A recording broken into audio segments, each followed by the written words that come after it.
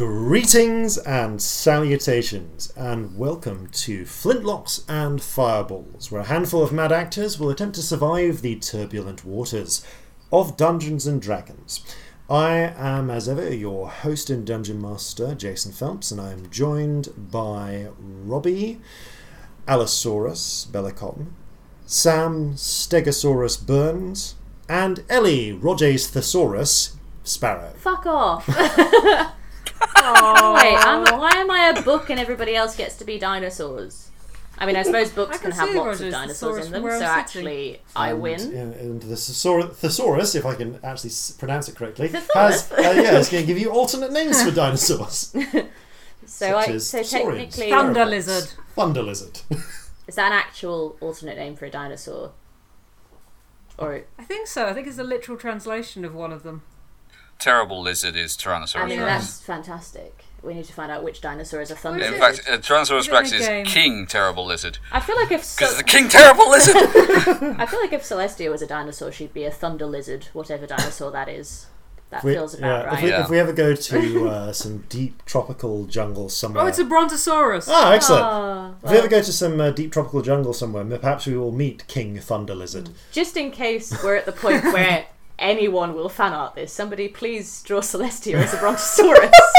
just on the off chance. Brontosaurus, David Bowie. Yeah, Brontosaurus, David Bowie drow. That's Please what I need in my life. I didn't know I needed that in my life. Oh, it's But I also do in now. Warcraft. That's where I got it originally, I think. Okay, It's in Warcraft. And speaking of commercialized games, it's possibly time for future announcements where, who knows, maybe by episode 11, by the gods, it's episode 11 now, Holy shit. future us might have something to say about sponsorship. Hello, it's Future Jason with messages from the present. No word on sponsorship yet, past Jason, but don't give up hope. This week on Robbie Watch, Robbie will be in Ipswich, so if you want to catch her in Awful Auntie and you live in Ipswich, you can do so there. Otherwise, we have no other announcements, except, of course, for the revelation that our Lady and Mistress Tekalaxtir has arisen, and will soon be walking the plains of the earth. If you wish to offer up appropriate sacrifice, please consult the nearest beetle priest that will dig its way out of the fetid soil. Otherwise, it's back to you, past Jason. Doubt it. Yeah, that was overly optimistic, wasn't it? Probably. But you never know. We never know. I mean, I was very optimistic thinking that somebody would care enough to draw me as a dinosaur. Yeah. I mean, I'd love to try and do that, but I don't think I can draw dinosaurs. Well, we'll find that out in like a month and a half, I guess. Oh god, ages, yeah. It's going to be really, really, humble pie for you if, there's a plug for D&D Beyond there or something. Can you imagine? That'd be I ridiculous. think there's that other podcast that covers them, though, isn't there? Yes. Yeah, I think they might. More than one. Might They sponsor be more taken. than one. Yeah, might be more than one. All right. Do any Well, of us... I mean, I'm using their software, so... Yeah. Oh. Do any of us have any cool announcements to make here in the past? Okay, no. Don't think so. I know you've got a new die, Robbie. That's about it, I think. Yeah. I've got... But that's not new, is it? That's Like all every the week. time. All right then. In which case, I will. I think it's time for Flintlocks and Fireballs. Our land stands on the sabre's edge. Our cities are a powder keg. Brother chains brother, no one's free. A life on land is short, you'll see. So gather your muskets, gather your spears, we'll plunder the shores of Calcimere. No kraken, storm or spell we fear, so come and sail with us, my dear. Previously on Flintlocks and Fireballs, our party finally arrived in the port of Crosswater, within the Viridian Bay. With the Charlie's Regret in dire need of a good 10-day week in dry dock, the party find themselves in need of things to do while they wait for the loot from the captured fawn and the fawn itself to be sold and their shares to be apportioned, and for some of you, for the ship to actually be seaworthy enough for you to continue on in search of your own quests. The party made contact with the sculptor, or rather one of the sculptor's lieutenants, who gave them an option of 3 different jobs they could pursue. Finishing one would be enough to pay them for seeking out the information that Celestia is looking for, while the other 2 would be paid in cold, hard cash. After successfully defeating a chitinous monster hidden in the sewers beneath the city, the party found themselves tracked by a mysterious hooded stranger. After a frantic chase through a marketplace, the 3 of them the 4 of them, including the stranger, wound up in a deserted alleyway, where the stranger revealed themselves to be Chase Grimani, a hulking, rather muscly tiefling who had been sent to invite Scamp specifically to the household of the Grimani, supposedly a safe haven for tieflings within Crosswater. Somewhat reluctantly, she agreed to lead the others along with Scamp. So, if you'll consult the handy map, which I have placed up in the chat. It will also be on social media and on the website, listeners. As ever. You can see that, and I'll actually need a copy of the map.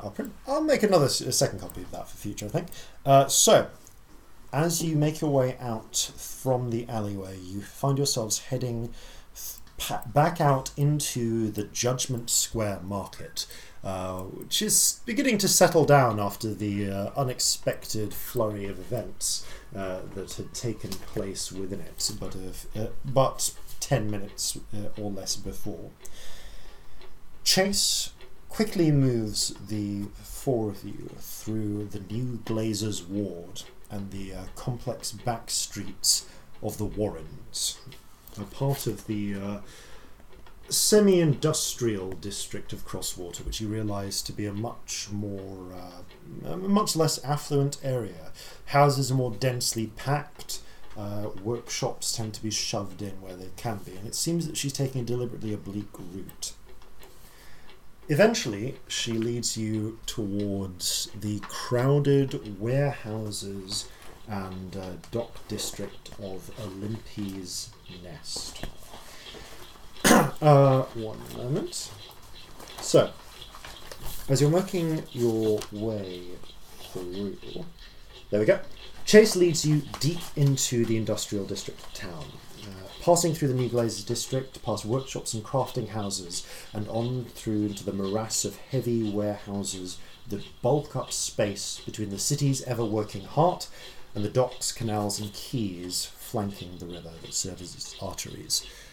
If memory of the city's lookhouse from when you layout, I should say, from when you approached serves you correctly, you are not far from the quay where the fortress beast is, well, less moored and more resting. That said, even this late, the demands of commerce mean that the city is never truly quiet this close to the docks, and you can hear the faint hubbub of conversation, argument, and late-night hammering and sawing even now. Eventually, Chase stopped at one seemingly random warehouse, bearing a flaking old sign proclaiming the building to belong to Genevieve Frey and Daughters, textile merchants. It looks barely used, except for the heavy lock on the front door, which Chase opens with a thick iron key. Inside, you filter your way past heavy crates and high racks filled with row after row of bolts of dull, unbleached khaki cloth. The windows on the interior, you notice, have been boarded up, and were it not for your dark vision, you would have difficulty making your way through the maze of heavy wooden cubes. Corzin, you don't have dark vision. It is pitch black in here, and you are forced to be led through holding someone's hand. You have your choice of whose hand you wish to get to grab, if any. I mean, I'm already holding Scamp's hand for this whole walk, but you can hold mine. Fine, yeah, whatever. We're adorable right now. Yeah, we're like a little weird family. This so gentle... This we go down in perfect height order as well. I'm fine. One. The three of you follow Chase in this little daisy chain until eventually you come to a small back door hidden behind a couple of the larger crates, which Chase unlocks with another key. It feels as if you have stepped into another world, far from the bustle and cry of the city. Nestled between several warehouses, each backing onto each other, you find a wide courtyard that has seen the touch of long years of love. This empty space has been meticulously transformed into an ornamental garden. Ancient flagstones have been dug up, retiled, and turned into a koi pond that stretches across the courtyard, silver and gold fish flitting through the dark waters and its various water plants. A tiny arched bridge has been built across the pond in the centre, either side leading to a fine gravel path that curves through the garden as it leads from the door you have stepped through to a far one. Trellises cover the walls, and vines and creepers climb the warehouse backs. Hanging baskets full of flowers and greenery cover every blacked out inward-facing window, and small potted trees ring the enclosure, cut in the draconic style into various pleasing shapes. A small gazebo has been erected in one corner, underneath which has been hung a swinging seat wide enough for two. A familiar-looking figure is perched under it reading a book, that of the Brass Lantern's barman. But without his gloves, you can see that his hands are tipped with claws. He looks up at your approach with cat-like yellow eyes. His pupils flash green for a moment, in the reflection of a nearby oil lamp illuminating his book. A chocolate-coloured tail unwinds from the seat as he stands, barbed in the same fashion as Scamp. It's good to see you, Chase. And you see you brought the young one. He looks a little surprised and possibly a little alarmed to see Corzin and Celestia. We weren't expecting additional visitors. They didn't want to come on their own. He kind of looks to Scamp and to Chase. Chase shakes her head. It is fine. They seem trustworthy enough. Besides, we owe Scamp our lives. That we do.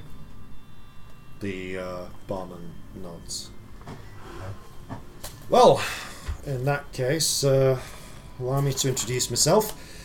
Name's Mordecai, although when I'm running the bar I go by John Smith. And he runs a hand through his hair, and you can just see there are actually filed down horn stubs beneath the hair, which is grown over it to cover them. Well, I guess we'll be meeting the rest of the family then. Scamp, you ready? No. How many of you are here? Well, everybody's in now that Chase is back. So I want to say, yeah, all 7 of us. I give Scamp's hand a little squeeze. That's a lot of people. If it helps, we weren't expecting 3 new people either. We'll have to get another couple of chairs out. But dinner should be ready soon. Chase turns to you, Scamp. It will be fine. This is my brother-in-law. Please come inside. It will be okay. Scamp, they seem like nice enough people. And we've got your back, don't worry. Yeah, we can always kill all of them if anything goes wrong. You see both Mordecai and Chase tense. I'm joking. I'm so sorry. I'm nervous. Bad joke. They both stare at you for a moment, and Mordecai looks cautiously at Chase. It is okay. It is okay. All right, Chase, if you think so. Sorry, we're a bit jumpy.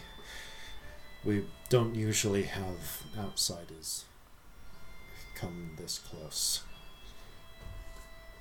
Understandable. You've got nothing to worry about from either of us. I'd very much like to believe that. Take your time. All right, he runs his hand through his hair again. Chase, you lead the way.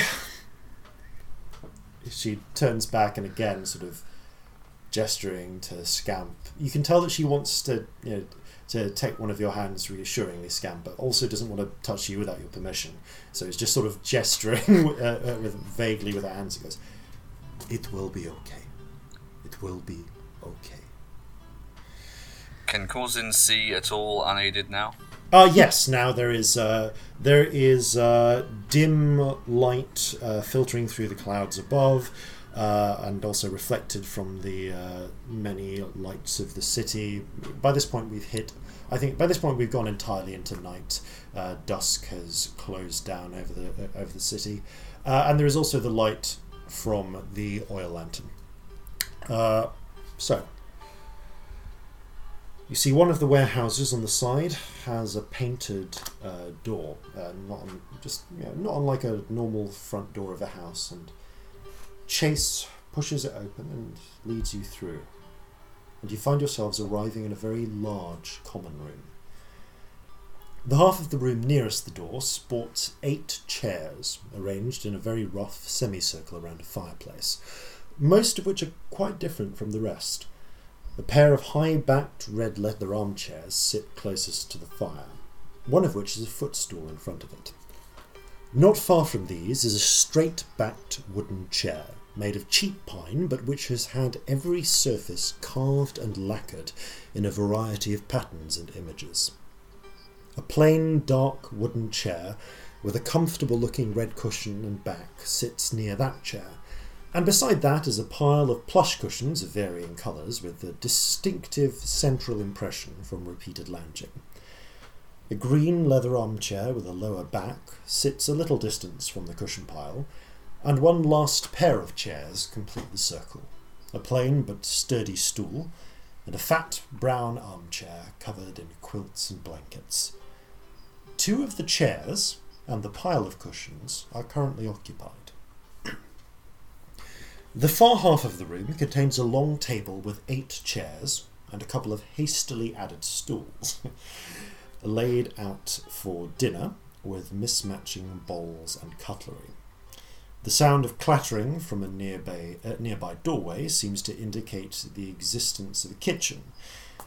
The last thing you notice before returning your attention to the inhabitants of the chairs is that every inch of the walls and ceiling has been painted in a variety of subjects.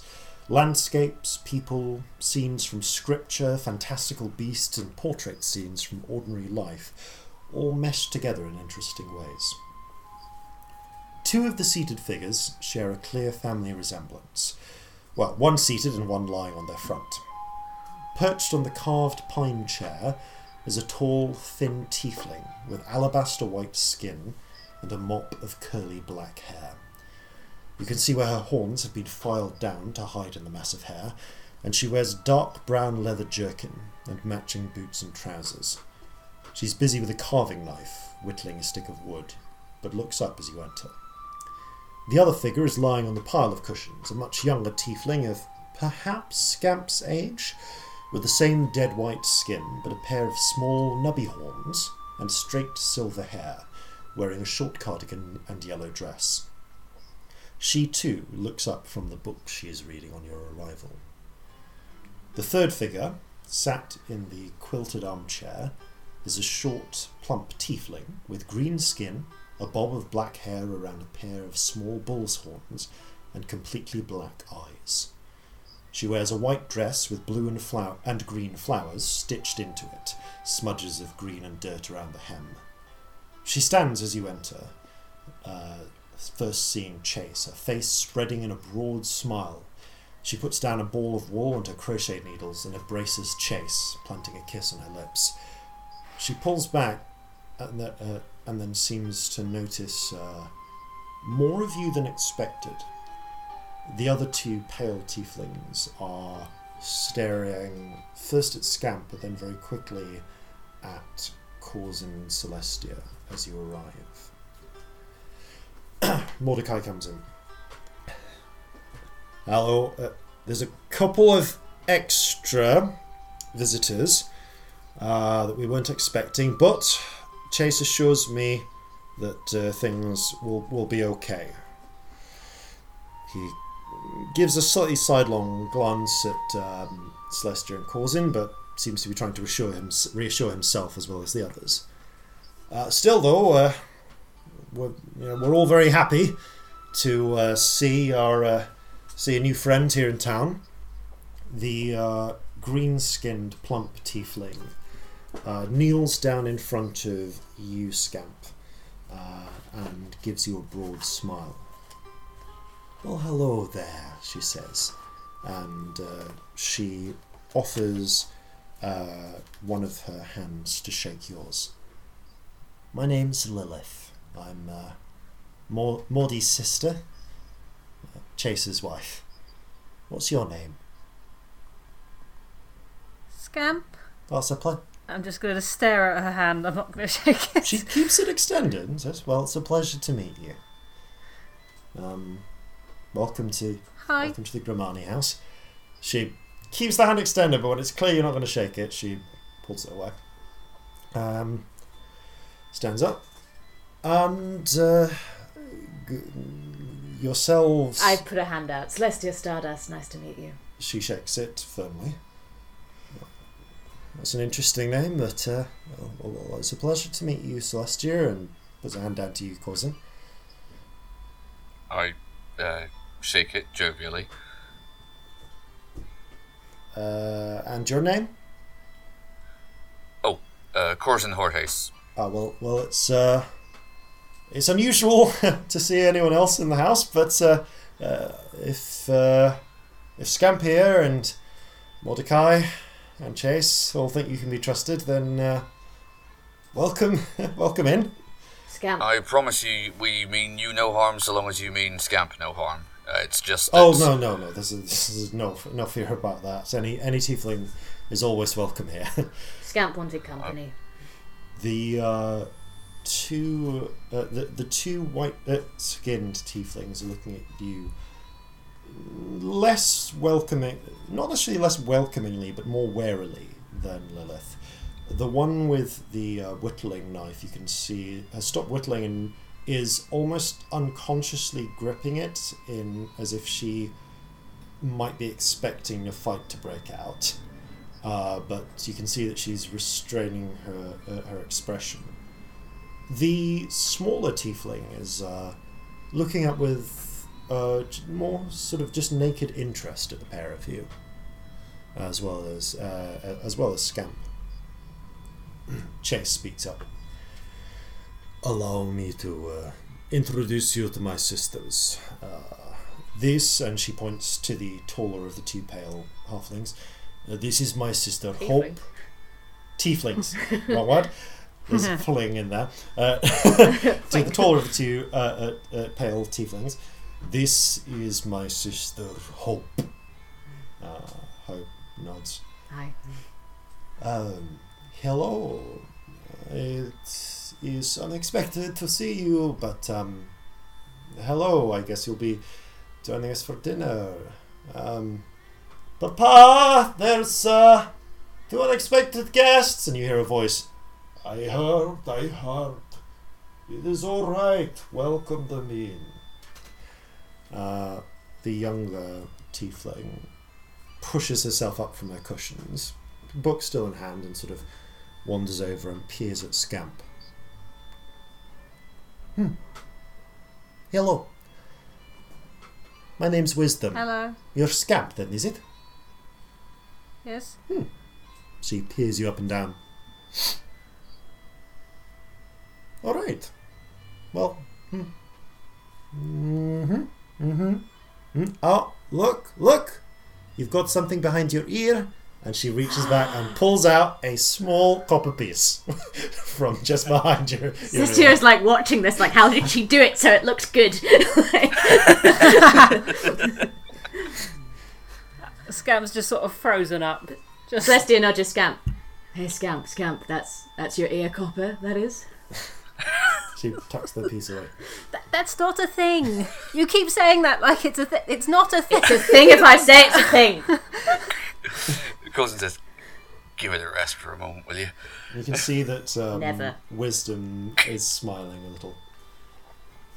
Hey, it's good to meet someone else, someone who's not old for once in coming to this place. No, everyone is so old. I just look at Celestia. I know, right? Well, it's good to meet you, Scamp. Are you hungry?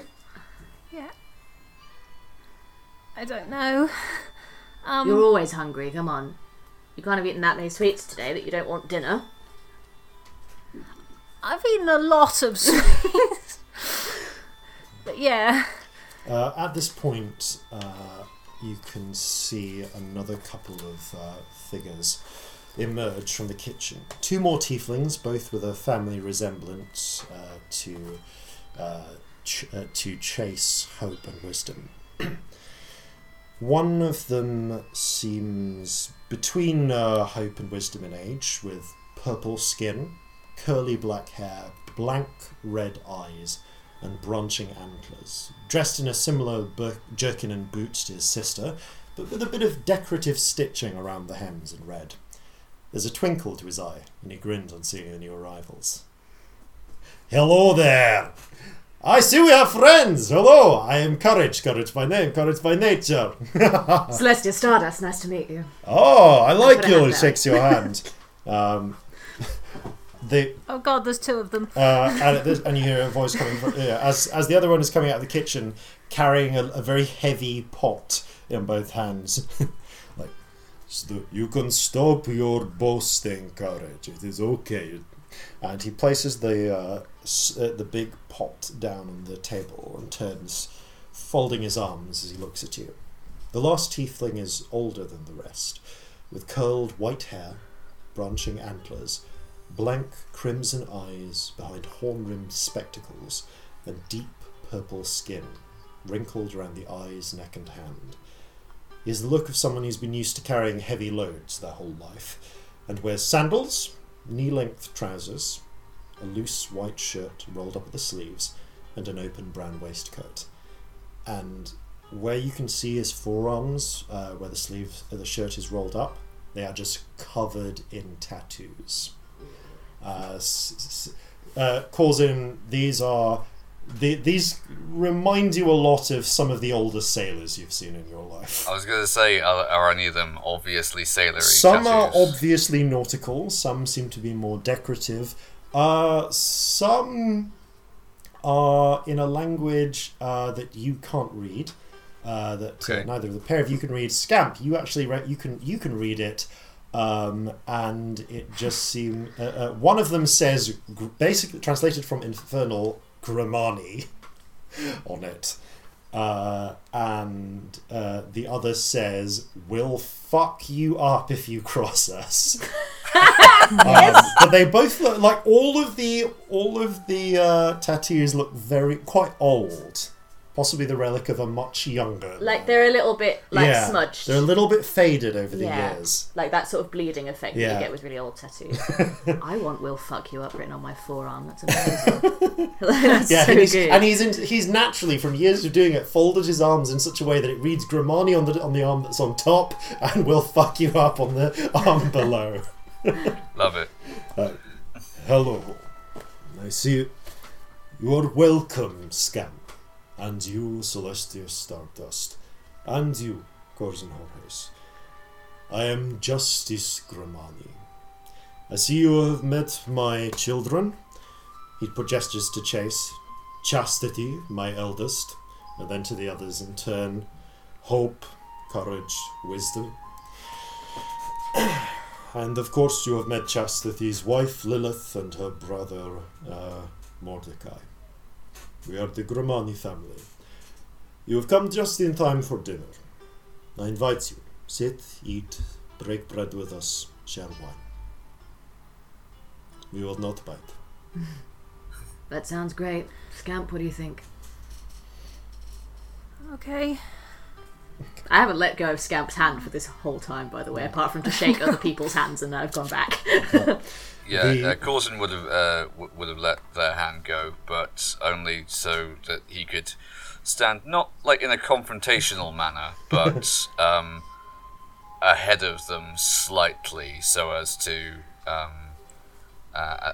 be a barrier if anything does turn sour. I feel like it's funny because that's what I was picturing with Celestia as well. I feel like she's got hold of Scamp's hand in sort of performed comfort, but also she is slightly in front of them and in between them and people. Well, come, sit. We'll make. I think the goulash will stretch to everyone. Thank you. We might have to bulk it up a bit with bread, but things should be okay. And the family begin. You can see there's a long practiced routine of people as different members begin bringing in plates and cutlery and cups. Wisdom, the youngest Wisdom brings in a jug of wine, and it's a proper sort of jug of good sort of red wine that you just have at the dinner table. Hope is gathering plates and cutlery and setting them out. Courage, you can see, is coming in with several wrapped loaves of thickly seeded bread. And pretty soon the table is laid. There is a huge pot of goulash in the middle. There's what smells like freshly baked bread, thick slabs of butter, good red wine. Yeah, you're invited, and the family take their seats, and you can see there's laid in the centre. There are the two hastily erected stools in between, shoved next to one of the normal dining chairs. You get the feeling that the dining chairs, unlike the chairs by the around the fireplace, all seem to have been bought as otherwise acquired as a set of 8. Right. Coulson says, So you're all the same family then? Well, says Justice. Yes, these I should say that Mordecai and Lilith married in, of course. But yes, these are my children. Right. Do you all hide all the time? Like, do you all have jobs elsewhere and you wear hoods and all that? Courage says, that is a bit of a forward question for first thing at dinner table. But it's fine, I don't mind telling you. If that's alright, Papa? You don't have to. It was going to come up, it's fine. Yeah, we all work as best we can. Except for Wisdom. All she does is study. Wisdom goes, yes, well that is because I am smarter than you, brother. You're not as fast. I could do this. I can do the coin trick better than you. Watch! And he puts out both his hands and pulls coins immediately from behind Celestia and Corzin's ears, and they're both silvers. Teach me. I can't do that very well. I'm trying to get better at it. I've tried a few times. It's not really worked. Hope, who is buttering some bread for herself, goes up. My brother likes to pretend he is a dab hand with his hands, but he can't pick a pocket for shit. I will teach you how to do it. Curtis goes, as you may have guessed, yes, we all work, but employment opportunities are a little bit difficult for people like us. It's hard to. It is not impossible to get honest work, but it is hard. Mordecai, who has just been taking a sip from his wine, goes, "Yes, we're not all crooks, though." That's not what I was implying. No. Curious. There's a. Well, it's a common conception. I won't even say it's a misconception that all tieflings are thieves and vagabonds, and Lilith and I have worked hard all our lives to not do it, but we understand that it's needed. He gives a nod to Justice, who nods back. But I consider myself very lucky that I was able to take over the running of the Brass Lantern when me and my sister arrived in town, especially since, and he nods to Lilith, especially since she can't pass the way that I can for a human. It's not been easy all our lives, but the last 8 years haven't been so bad, have they? Lilith smiles and says, broadly eyeing up Chase, or possibly Chastity, and says, "Well, yes, and I've had a distinctly warmer bed than you, brother." All right. Chase, you can see her red cheeks are just going slightly redder. And she is just shoveling goulash into her mouth. It's the same if you go to the wrong parts of the world. They have funny misconceptions about halflings too. Justice. Some people think that we're just stupid, fat, lazy farmers. Sister just sits down in a chair with just a little bit. There's a brief side glance at Celestia, not in a nasty, meaningful way, but just sort of, yeah, I know, kind of way. Well, where I'm from, people aren't stupid about tieflings. The Justice kind of looks at you and goes, "So I have heard. But if it is not too much of an imposition, I am interested to hear where you are from, Scamp. Which family are you part of?" I'm not. I apologize. How did you know to... Chase quickly intervenes. It seems that she came into the Brass Lantern. And you can see that and you can see that Chase seems to have made an assumption about Scamp's gender. I'm going to say. Just they. They's good. Okay, well, they seem to have come in without knowing, into the Brass Lantern without knowing. Mordecai, you were not quite right in your presumption that they were unwilling to speak to you. It seems they just did not know. Mordecai nods. Right. Well, I'm glad you did wander in. It's important that we get to know each other. But so you weren't raised by one of the families? I don't think I was really raised at all. By the Regent. Just sort of found my way. You can see all of them are looking kind of concerned, and some of them a little sad. Justice kind of sighs heavily. I am sorry to hear that. It's fine though, it's not unusual. There's tons of street kids. But someone should have been looking after you. It is our way to look after the rest of our kind. Very few others will. I can only assume that your parents must have died. I don't know. Well, for as long as you wish to stay in Crosswater, you're welcome to stay with us, or to visit us. You can always come at meal times at the very least. We have plenty of food. We don't want to get you in any trouble. More trouble than being a tiefling? It just seems to happen a lot.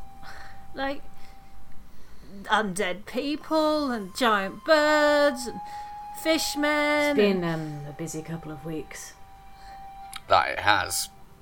Ah, you live interesting lives. I too lived an interesting life once. Seems to me you still do. Celestia says, gesturing at the general everything. You have it written on your arms. Yeah. he grins. I was not so fortunate in my youth as Mordecai and Lilith to be able to live a life without crime. Let us simply say that I made my fortune on the seas, and the less said about that, the better. That's what we do. I wish you the Causing best. grins in recognition. I wish you the best of luck in your chosen career, and I pray to the Regent that you get out alive. So far, so good. Good. Yeah, although, we've had a couple of close calls. Well, I suspect if you stick by your friends or your family, you will make it through. It's how I met my wife.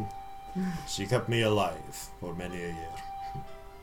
He looks a little sad. Romantic. Romantic. She always was romantic. But, that was Constance's way. Do you have many tieflings that come through here? Often enough. Usually at least once or twice a year. Some of the families travel. Some split apart, they travel in ones or twos and then reconvene. Because of what we are, we often cannot stay in one place for long, except for those of us who have managed to make safe havens, homes like this one. And even then, he burps a little, sorry, goulash. Even then, our homes must be defended. It is a sad truth. And there is not so much legal work. There is enough from the Brass Lantern to get by on, but in order to keep ourselves safe and maintain our lifestyles, we have other work we do. I have no doubt that Courage will tell you all about that when the time is right. Myself, I keep an eye on things, coordinate these days. We have a few friends in the neighborhood who we have done services to over the years, and they help provide a little extra income. I work to keep the family safe by making sure that people do not know so much about this place, and those that have inklings are discouraged, usually with coin, from inquiring further. Have you ever been below? Because, tieflings, they have jobs. I have not, but my wife did, and others I've met had, and for some, that was a good life. And I considered it, but But below comes with its own set of baggage. and I felt that above, for all of the trouble we face, was a better place to raise my children. There are other opportunities here, and he nods to wisdom. Hopes we might have. He grins at hope. And besides, I've never been one for bending the knee to people. We have our difficulties here, but we are free. No, you have a point there. Below isn't such a good place to raise children. Are there lots of families? There are a few, obviously, like any families, they split, they join together. Some do not survive, new ones emerge. By and large, I would say there are maybe 30 or 40.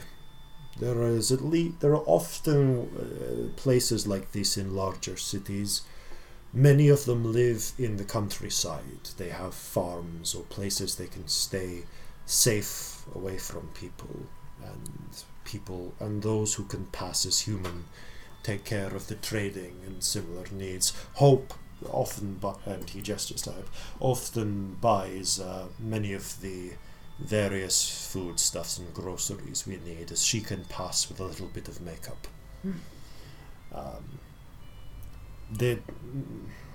My wife, Constance, she could pass as well. And before Mordecai was able to take up the reins, she ran the Brass Lantern. It was a hard period for a couple of years where we had to employ a very greasy and unpleasant man to do it in our stead. And he charged all of the profits that the bar made. We had to rely a lot on illicit means to get by during that time, but I didn't want to see her tavern go. I was very glad to be rid of him. I didn't kill him. I threatened his life, gave him a large severance fee, and packed him off on a boat to somewhere very distant. Seems fair. I got my share of killing when I was a young man. I have less of a taste for it. I don't like killing. It's not fun. I don't think anyone ever really finds it fun unless they're properly wrong in the head. Oh, I think some people find it fun, but I am ashamed to say that when I was a young man, I would have disagreed with you. I have had many years to realize how wrong I was, but I was not a good man in my youth. He takes a long draught of his wine. Who did you sail with, if you don't mind me asking?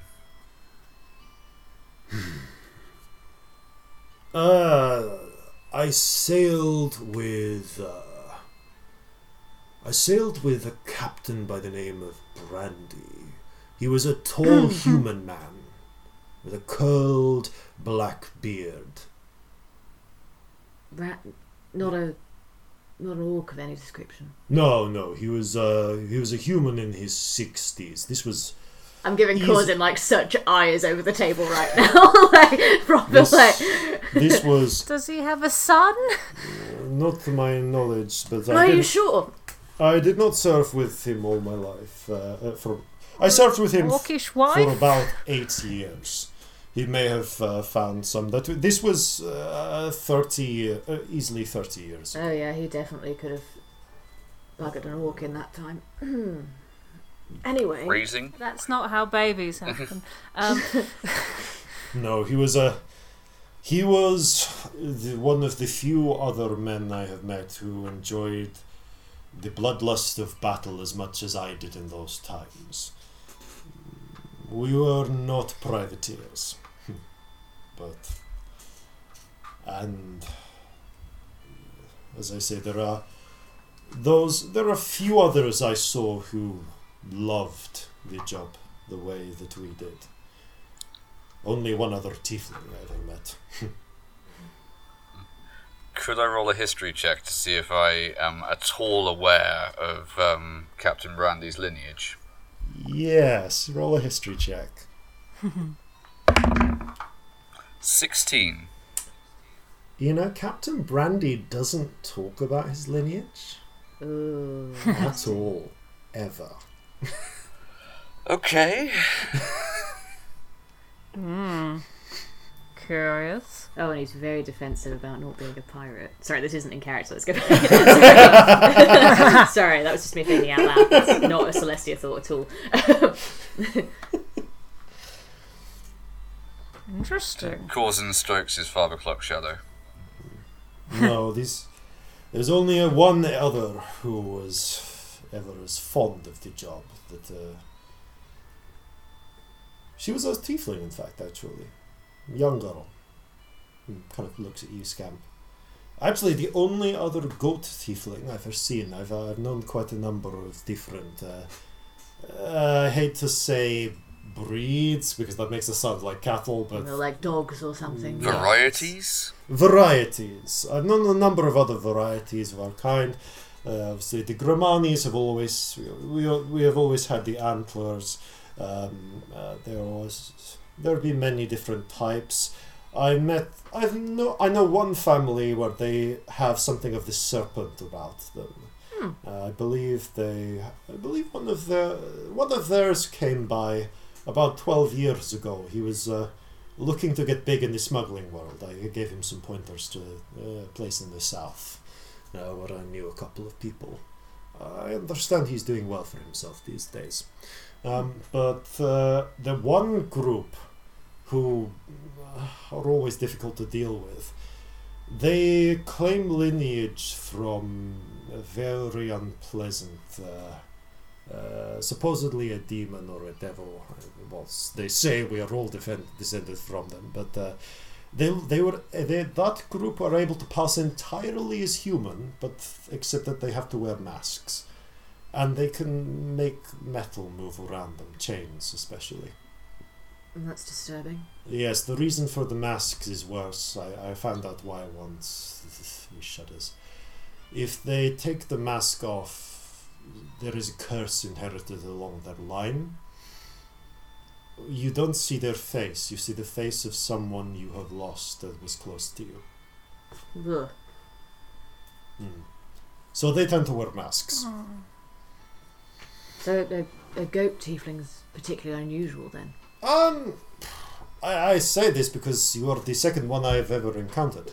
I assume there is a family somewhere that perhaps they live in the south of the continent or Haldanos or something that I have just not met with them. But yes, the last ghost. And it's a family thing. Yes, in the way that the antlers are passed down, or. If Mordecai were to find a wife, then his children would have the bullhorns, for instance, or possibly whatever his wife's lineage was. Let's use lineage; it sounds nicer than breed. Lineage seems a good term. Yes. What about skin colour? Is that?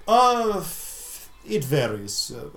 It does not always work perfect. It does not always go as you might expect. For instance, Mordecai,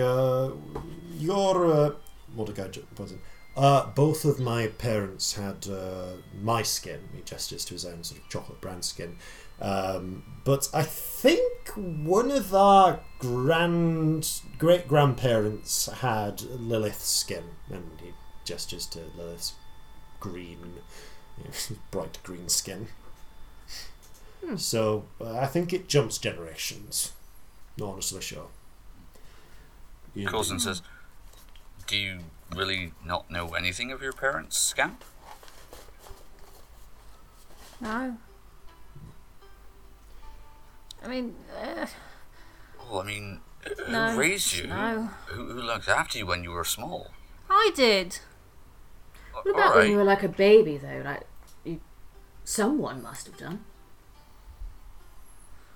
I guess. I don't know. Do you remember being a baby? No, in all fairness. No.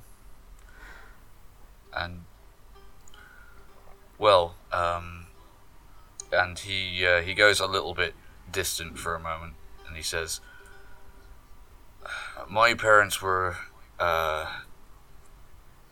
not the most present in my life as they might have been, but I do remember them, and if, like with most people, I suppose, if it weren't for them, at least initially, I don't know what might have become of me. You're a survivor, Scamp. That's clear for anyone to see. But Scamp, you don't need good parents to turn out okay. Quite right. Probably helps to not be killing people, though. I don't think most people my age are killing people. You'd be surprised. Yes, I remember Violet. She went by Violet, the goat tiefling. She definitely was killing people, although she was on the pirate ship. It's not surprising.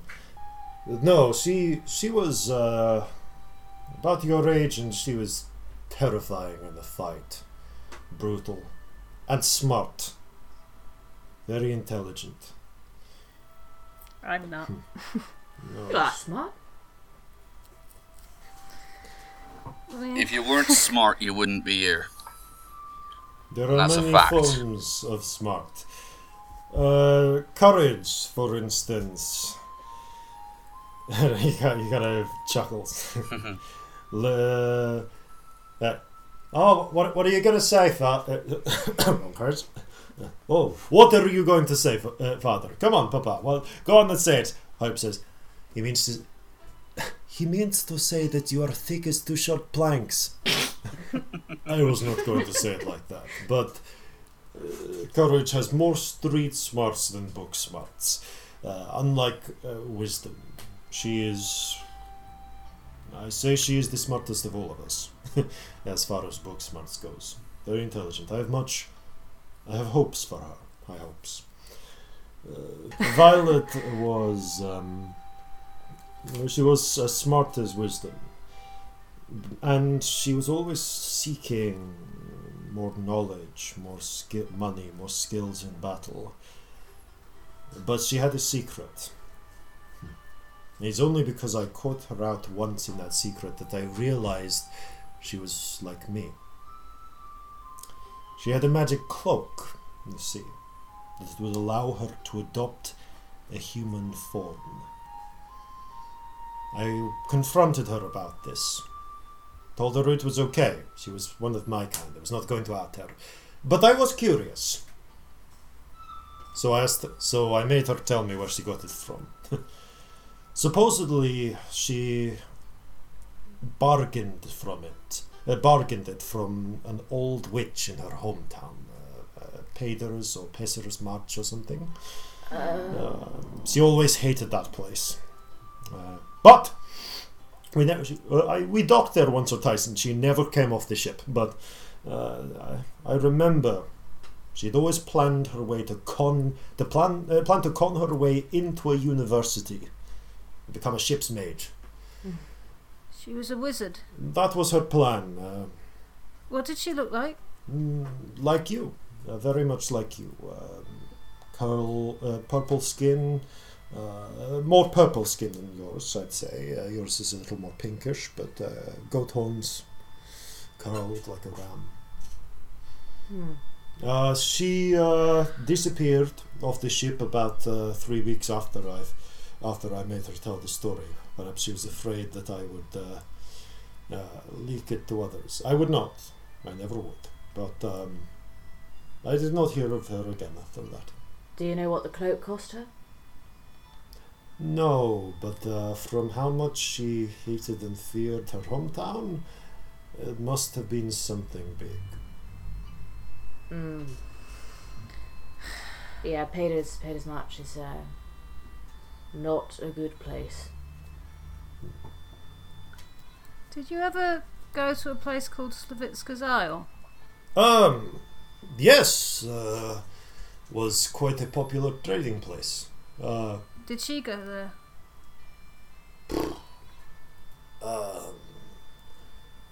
She might have. Would she have been on the ship at that time? I suppose, yes. We did visit it when I was sailing with Captain Brandy. We took on supplies there. So, yes, she probably would have seen it. Right. That would have, as I said, this was all about 30 years ago. We sailed all up and down the Dragon Coast, over these, across the North Passage, and raided Orsyria, Faroes. Brandy was a successful pirate. Not as successful as, say, Scarrow, but pretty successful. Which one? Do you know?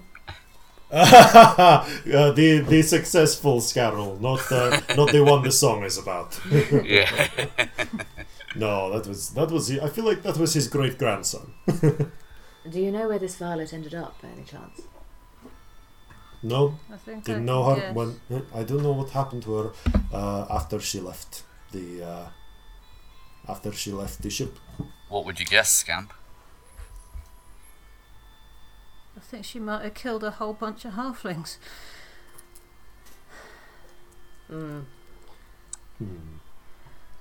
I think she went to university. I think you might be right. Coulson is very quiet for a moment.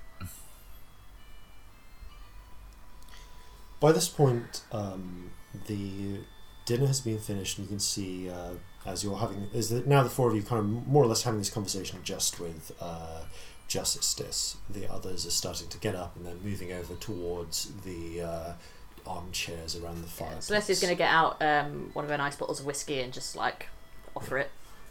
Ah, thank you. He drains his wine glass and pours out some of the orcas, pours a bit for you all as well. And you can see the others are starting to go back, sitting down. Wisdom has picked up her book again and is now reading it, lounging on her pillows. Hope has gone back to whittling. Courage is tending to the fireplace. You can see that both Lilith and Chase are now sitting next to each other. The Lilith in the fat brown armchair with picking up her crocheting again, and Chase is just on the sturdy stool and kind of just leaning, resting on one arm, watching her crochet, and just thinking whatever her own thoughts are, having occasional words of conversation with her wife.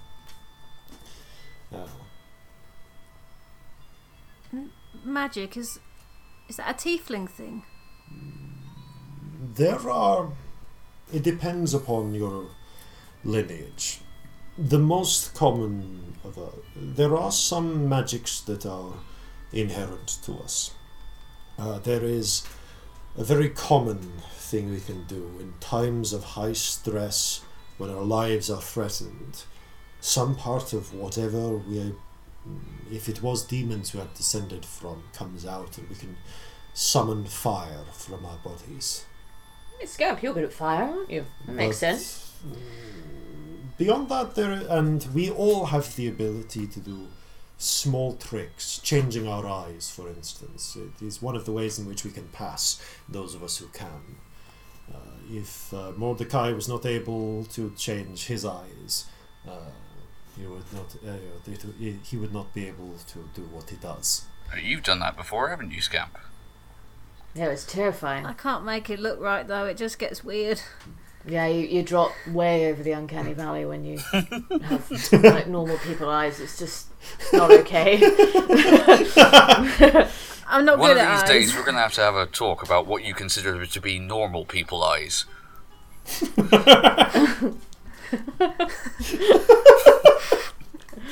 You know, there's a figure of speech, you know what I mean? Take a sip of my brandy. Not this brandy. Causing whiskey. shrugs.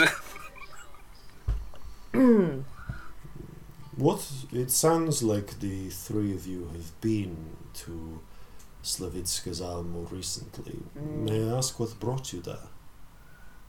Scamp. Scamp had a treasure map. A treasure map, you say? Yeah, a map in a bottle, wasn't it, Scamp? Yeah. Was there anything unusual about this map? I mean, you still have it, don't you? Yeah. May I see? It's super gross. Yeah, it's... He nods. Oh, God, it is really... I don't... I'm just gonna... It might be made of dead people. He draws in a breath. Ah, yes. It might be made specifically of dead your people, as it were. He holds up a hand. Wait a moment. I need to get something. He stands up and he walks out and towards the kitchen. I really hope it's not more dead people. Scamp, he's not going to bring out a dead person from the kitchen. Well, you don't know! He hears some sounds of footsteps. It sounds like he's going upstairs. Admittedly, I've not met all that many tieflings, but everything I know about them does not suggest to me that they make a habit of using Keeping their dead own people in the flesh kitchen. in order to make treasure maps. No, and also One of them did. Scamp, look around you. They're not scary monsters, are they? They're nice people. Look, one of them's crocheting. This is adorable. It's not. It looks fine. There's one of them made the footsteps map. as you are coming back down. Someone did that. Yeah, but I don't think there's a higher percentage of scary, sadistic people than any other particular race. Also, we don't know even that a tiefling did that. And even if That's they true, did, actually. It was her. even if they did, was- that doesn't reflect on you. Do you want to know? I mean, halflings have got a reputation for being crafty, deceptive bastards when we want to be. It's how we've survived this long in a world full of, well, not to put too fine a point on it, larger people than us. There have been some things distinctly that... uncomfortable. There have been some things that people of all races have done which would turn your skin white. But I know, but I kind of don't think that well of anyone, if I'm honest. You guys are nice, but you seem to be the exception. It's about this point that Justice returns. And you can see, and it's worth mentioning how the room is lit. There are a couple of gas lanterns hanging on, actually it would be gas lanterns, it would be oil lanterns hanging on little chains from the ceiling, and the table, although at this point Courage has gotten back up and is now clearing out the plates and bowls and moving them into the kitchen.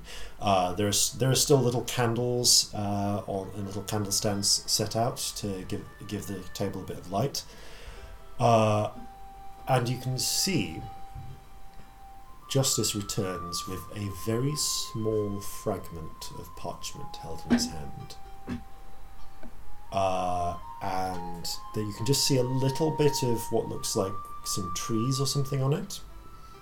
And with a kind of stony looking face, he places the fragment over one of the candle flames and just lets it rest there for a moment before turning it over.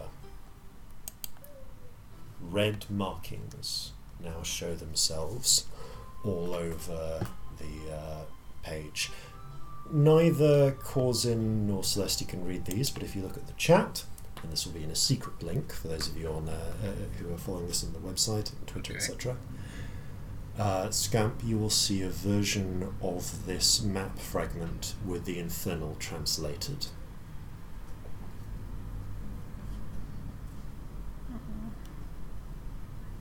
Is it the same handwriting as It's the the map? same handwriting as the map you have.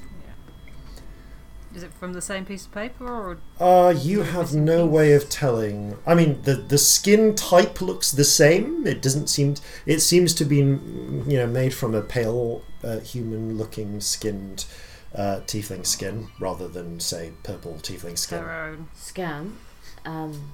Do you have that map still? It wasn't missing any corners or anything, was it? The map you have is pretty intact. It doesn't seem to have had anything torn off it.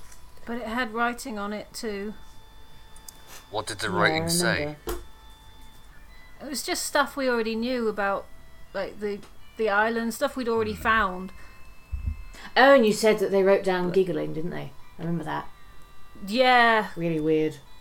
it was super creepy. I bought this off a traveller about. Oh, this must have been 14 years ago. Yeah, somewhere between 12 and 14 years. I'm getting older, I start to forget. I recognized the skin, and so they claimed it was a useless fragment of a treasure map, but I thought there might be more to it. I set it alight, knowing the secrets of our skin, and I was not able. It does not show the exact location of this treasure, if there is one, but I recognize the broad coastline. It seems to be somewhere within the great forest of Meadmere. In the north. It's the same as the one we've got. I mean, it's a different place, but it's the same skin, the same. It's Violet. She did that. There's only so much skin that a person can have on their body. Are you sure? Also, are you implying that she used her own skin? Because that's really fucked. No, it's the wrong colour. She's taken it from someone else. How can you know all this? Okay, well, there's two maps. They're made of the same material with the same handwriting in the same language that only tieflings speak. A purple tiefling killed all those halflings. It makes sense, Yeah, doesn't it it? definitely does. Are tiefling maps like a Sorry. thing up here? Like, is this normal? No. There's not a thing in the Underdark, but I'm still It is new. not unheard of, but it is considered barbaric for obvious reasons. I mean, she wasn't. It's a bit of a grim question, but she wasn't travelling with anyone, was she? Like a, When I knew different her, colours. she was a girl. She travelled alone. She was the only other tiefling aboard this ship. Captain Brandy did not care what race I was. He cared that I was good at killing. But Sounds familiar. no, she did not travel with anyone else, and I do not know what she did in the next 30 years, if she is still alive. But if what you're saying is true, then I fear that she did not come to regret her decisions. I don't suppose you knew her full name at any point, did you? No, she went by Violet, and in truth, I suspect that itself was a nickname that she had acquired before she had acquired the cloak. We think her real name might be Vasilisa. If that's even a real name. True, that could be another one. There could be nicknames upon nicknames. I mean, but names don't really mean much, do they? I'm sure I'd agree there. As to whether this was ever done, it's a barbaric practice, but in the bad old days, and when I say the bad old days, I mean centuries ago. The Gromanies came first from Meadmere. We have the accent still, but there are tiefling clans in Meadmere who are not so inclined to live as part of society, and more inclined to rule it, or control it from the shadows. At least so it was in the old days. Meadmere, especially inland, away from the coast, is more backwards. it is less connected. The people there, most of them are serfs tied to the land. In those places, a baron has complete control over his people. So it is easy enough for tiefling clans to make themselves barons, so long as they and with such little communication they could rule as tyrants. Sort of unseen kind of thing. Indeed. And they warred against each other, and when those wars went, and they were, from all I have ever heard and the stories my mother told me, as bad as any halfling clan war, they would leave messages scribed on the skin of their enemies that only tieflings would see. Oof. A practice that has somewhat fallen out of fashion in recent centuries, I would imagine. So I hope, although one does hear stories about the surviving clans in Meadmere. Their wars eventually reached a point where they got too loud and too noticeable, and the Tsar moved in to replace them with more amenable barons of human nature. What happened to them? As I understand it, many of them were simply wiped out. The rest became travelling families, and one of those families was the Grimani. Oh. And then we settled here.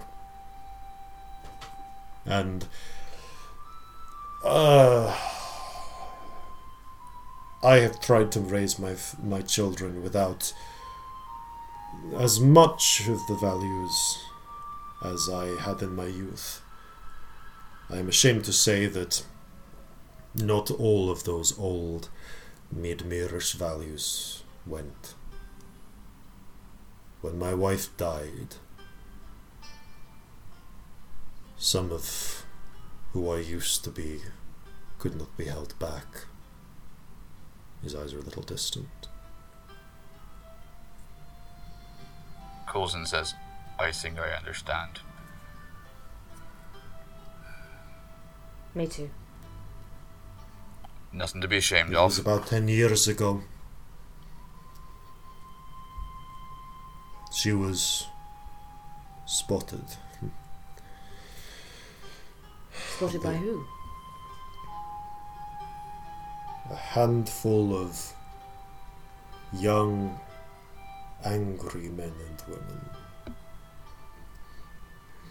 They saw her tail or something, I do not know. I did not find out until later. And they took what tools they had, and they ended her. So I took my 2 eldest daughters,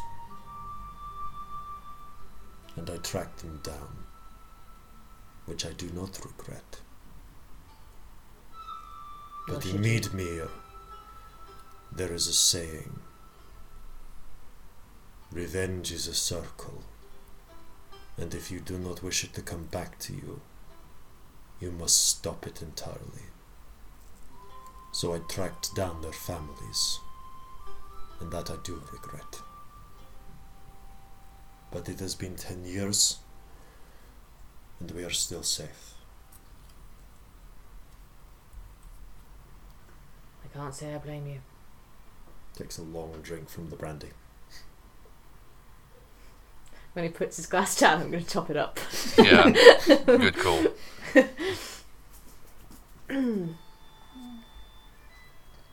I'm sorry. Thank you. I'm sorry too. I was filled with rage and, well, You don't have to explain. I think we all know what that's like. come. Yeah.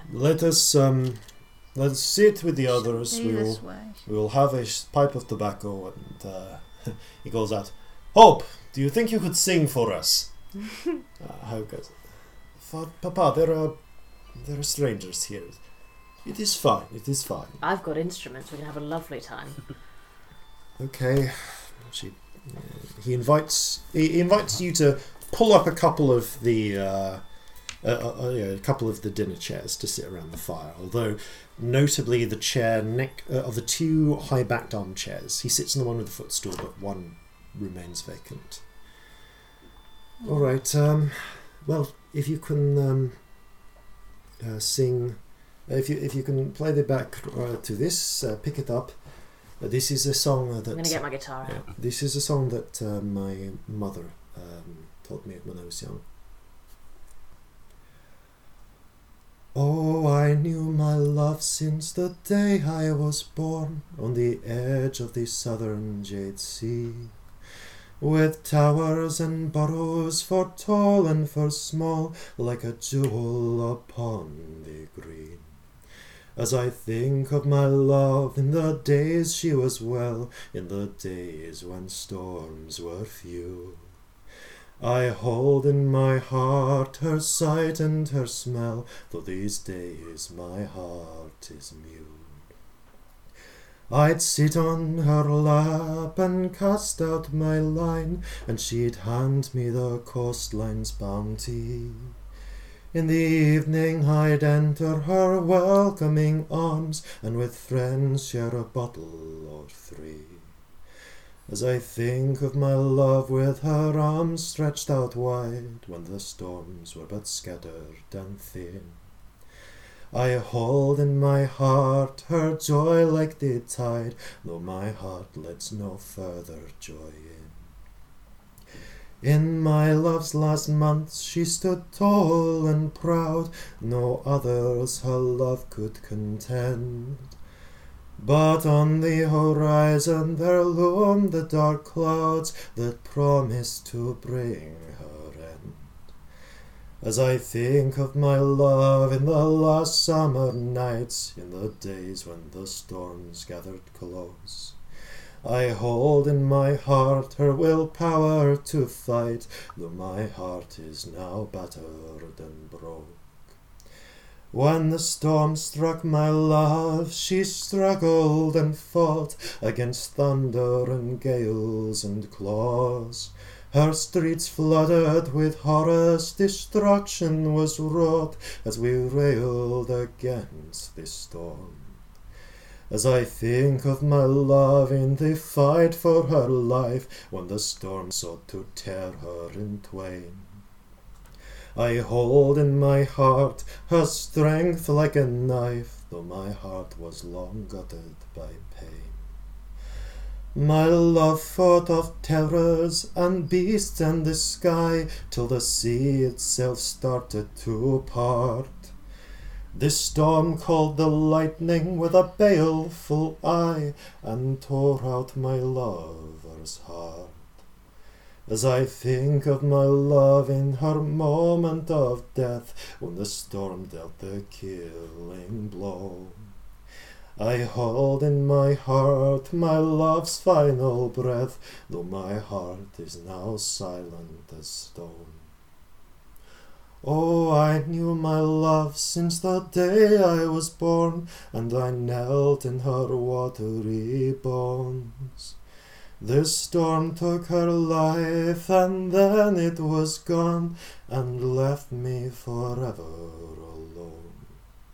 As I think of my love now, I sail from her grave, for the storm took my hope and my home.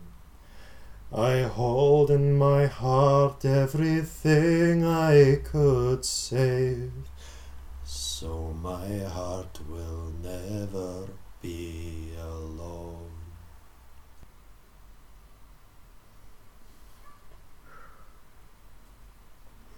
Celestia quietly wipes her eyes, having forgotten to join in with the guitar. Corzin is going to make a wisdom saving throw not to be shedding a tear. It's a natural 20. He's holding it together. Celestia's not. Yeah, no. She's going to pour herself some more whiskey. Even with that, you can see, for not the first time this evening, he has gone very distant. The Justice sort of claps his hands. Well done, daughter. It was wonderful. Nice. It was a song my wife wrote about her hometown. She didn't like to speak of it, but it has always been a favorite. Anyway, what was her hometown? She never said. It was on the southern edge of the Dragon Coast, I think in Wending. I met her probably about 5 years after it had been lost, but she did not speak much of it, but she was always sad when she thought of it. In any case, I am going to see if I can make some bread and butter pudding. I leave you to talk with the others. He kind of looks at me. Is there? I should ask, by the way. If you wish to, I can make up some cots upstairs. If the three of you wish to stay the night, unless you have any pressing business. I think that's up to Scamp. We've got some stuff we should be doing. Yeah, I if we do stay out, I should pop out and talk to Veldrina. Of course. Well, you are welcome to stay if you wish, or if you feel more comfortable in an inn, you're welcome to do that as well. But you may come anytime you wish. I ask only that you do not tell anyone about this place. Of course. We must secrecy. You have my word. Thank you. Secrecy keeps us alive. If you wish to have a chat before you go with any of the family, feel free. I am sure Courage will want to tell you all about his side of his side of the family business. And Justice goes into the next room to start making bread and butter pudding. I'm going to go up to Courage. Courage. Hello. Hello. This is stupid, but I was wondering if you could teach me to do the coin trick. I'm really bad at it, and I want to be able to do it. That could take a while. This is proper. It requires some work, but if you ever have a few weeks free, I'm sure I could train you how to do more than just the coin trick. But we could certainly start while you're in town. There is actually probably a couple of things you could help us with, if you're inclined. You can tell us and we can see if we're inclined. All right. Well, I mean, this is just, if you want to help out the family and you don't mind what we do. So Mordecai runs the legitimate side of things. Hope, myself, and Chase. She hates being called Chastity. I can understand. We have our own side of things. We do. Hope, she is the best. She's the most. She's, I will admit, more light-fingered than myself. She's able to pass as human, so she spends a lot of time in the marketplace, buying things and also stealing things. She is very good at the subtle side of the crimes we conduct. Chase is very good at hitting things. She is more of an intimidating factor. She is good at scaring people and breaking things if needed. There are certain businesses in this area that provide us with a degree of money in exchange for protection against other criminal elements. And unlike some protection rackets, we do actually follow up on that promise. I would like to say we're not the only gang around these parts. A cut of everything we make does go to the sculptor because he's in charge, but we otherwise. Oh, you're in with the sculptor. If you want to run the business like this in any major town, there's always a boss. Have you met them? No. People don't meet the sculptor. I think for Papa has met them. Are you familiar with Veldrina by any chance? I think I know the name, but to be honest, so long as we pay our cut, the sculptor leaves us be, we leave him be. All is good. We mostly operate independently. No, I'm but trying to get in with the sculptor myself for various reasons. Well, if he has work for you to do, and you can find an introduction from someone, then I would suggest doing that, and that's probably the best way. We're in process of that right now. Well, that's all right. Myself, I prefer louder, flashier things. I like loud and flashy. There is actually a job you could help me with. I'm sure. A loud and flashy job? Indeed. In fact, I suspect all three of us probably have some small jobs you could help us with. They help us get a bit more money for the family. You would get a cut. The sculptor will take 1/5 of everything, but of the 4/5 left, I imagine we'd be happy to cut that in half if there is anything you could help us do that we can't do on our own. And I can think of at least one thing on my end. The fact is, we could live on the money from the brass lantern. But Papa, he wants to send Wisdom to university one day. She's smart. And she could pass as human, and if we had the money to pay enough bribes,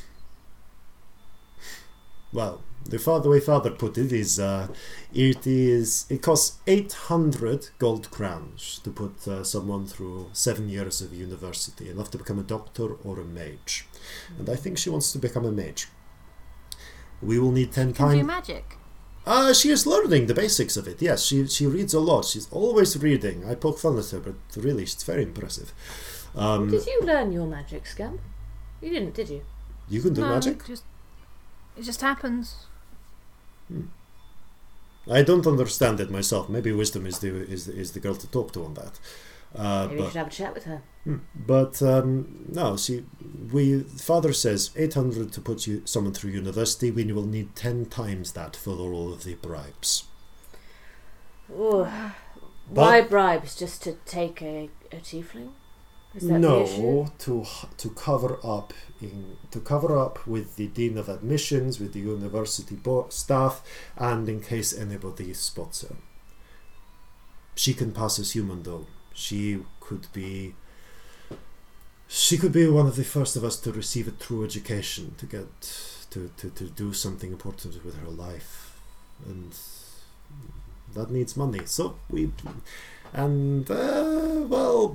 the fastest way to make money, a lot of money quickly, is illegally, and Father will not let us take on with pirates. So I've got some money. You can have it if you want it. I don't really need it. I mean, I wouldn't say no, but if you're planning to, between you and me, I'm sure Father wants you to stay as long as you can, given that you're not part of the family, and I'm sure he'd be willing to look after you. But if you're planning to go back on the road, I think you might need that money for yourself. The world is a dangerous place. I know, I get into a lot of trouble. I mainly just buy sweets. Too many sweets. You need to cut down, or your teeth will fall out. That might actually be helpful. They're really big. You don't want all of them to fall out, though, do you? Oh, these ones are really pointy. I mean, I don't know what your family, your would-be family, I guess, what was the term you were using at the dinner, lineage, is like, but I've known a family where their teeth just fell out every 6 months and grew back. That's weird. Has that happened to you? My hair did that the other day. It did, but no, I'm not sure that's a tiefling thing, darling. I think that might just be a you thing. Yeah, it did seem to be a little bit like the temporary magical shenanigans that you sometimes end up like the one where everybody was invisible with. for 5 minutes. By the way, I meant to ask. There was an honest-to-goodness unicorn in that alleyway. What was that about? Wait, what? In the alleyway as well. I mean, Yeah. Sometimes There's one on the ship a while ago. unicorns appear. Well, unicorns plural? I mean, if we're saying there was one in the alleyway, then it's plural. Yes, there's one on the ship a while ago. After Peter's March. Courage Wait. still has his cup of wine and is now looking at it suspiciously. Wait, whoa. Since when have you been able to conjure up unicorns? I don't do it on purpose. It's like the beard and the big and the music and the hair and the invisibility and lots of stuff happens. Have you ever met anyone else that has these problems? Or like, I mean, is this normal? Because I mean, Is this I've puberty? Courage says, that was not my experience of puberty. Well, you weren't conjuring unicorns. No. All of that laughter was out of character. Mine's in. A little fire, maybe, but not unicorns. Have you known any tieflings that have conjured any unicorns? No. We once met a really scary one who I accidentally saw him with his face off and he had, with his mask off and his mother's face, but I don't think that's. Oh yeah, you'll. He shakes his head as if trying to just dislodge that memory. Anyway, let's set about Alright, that better. What did this unicorn actually do? I mean, when I saw it, it just sort of touched Scamp with its horn, and then they started crying. It was a bad day. It was a very bad day. Admittedly, but... And I'm gonna roll to see how much Corzin would know about unicorns, having not actually encountered one. Roll a nature check. Yeah, I was gonna say, it's either nature or arcana, right? I'm gonna say nature. Oh boy, that's not very good. 7. The magical horses with horns. You've heard all sorts of legends, and it's kind of hard to separate them. Supposedly, the touch of their horn can heal any wound or cut through any material. And if both of those are true, then getting touched by a unicorn's horn might be either a very good thing or a terrible thing, or maybe both. Would I know anything about their disposition? You've heard that only virgins can ride them. You're not really sure how accurate that is. So, yeah, that apparently, in the stories of which you've heard, they come to the rescue of wounded and weirdly specifically unmarried virginous women. You really doubt, but you really have no idea what the whole virgin thing is. But there is at least a recurring theme of unicorns saving people in desperate situations. Well, from what little I know about it, it's generally not a bad thing. But, like, what? Well- Did it just bugger off? What? I mean, it just sort of poofed. Sort of That's the word I'd disappeared. use. I was going to say poofed. right. Yeah, okay. You never It actually saw it poofed in, poof. It it walked poofed behind some out. crates and then just you never saw it again. Oh right. Okay. Yeah. It just sort of disappeared. Right, okay, well, in any case, It's not puberty. Now we've discovered that. no, it's definitely not, unless that's some weird thing that's, that Only goat tieflings have. Yeah. I mean, out of character, would any of us be aware that sorcerers are a thing as opposed to wizards? Oh yeah, no. I think. But I don't think maybe we'd know like about magic surges. Everyone, not Scamp roll a history check. Really? Okay, history. Because Scamp has definitely not received any formal education in history. Oh God, that would be a 5. That would be I a rolled 9. a 3. Okay, for reasons connected to where you come from, Celestia, I you remember know us about the talking about existence this. of sorcerers. Yeah. Corzin, you know of the existence of sorcerers. Like you know of at least one famous one. Petra Leone, the halfling, otherwise known as Peter the Lion, who conquered Jova. And could apparently summon storms with his hands. Would I have connected that Scamp is a sorcerer or no? Because I think from what we've with talked what about, you which I'm know- not going to go into. Yes, I think you would have connected this by now. Yeah, but I wouldn't necessarily know about magic surges and that kind of thing. Like, No, I you don't- wouldn't I know. don't You feel wouldn't like know I about would the know fine that deeply. details of it, but you'd know that, like, you know that sorcerers existed. I mean, there were wizards in the distant past, but like the wizards of today, they studied for years and years and years, and you know that sorcerers seem to have an inborn power of some sort that doesn't follow those rules and doesn't require lots of study. Okay, I'm going to turn around to Scamp. I think, darling, you might be a sorcerer. I mean, you're not a wizard. You're not, whatever I am, and you're not whatever Corzin is. You just seem to have been born with this, like, weird stuff that happens to you. That sounds like a sorcerer, doesn't it? I don't know. What's a sorcerer? They're born with magic, crazy powerful. Well, I'm not crazy powerful. You're not yet, but you may well be.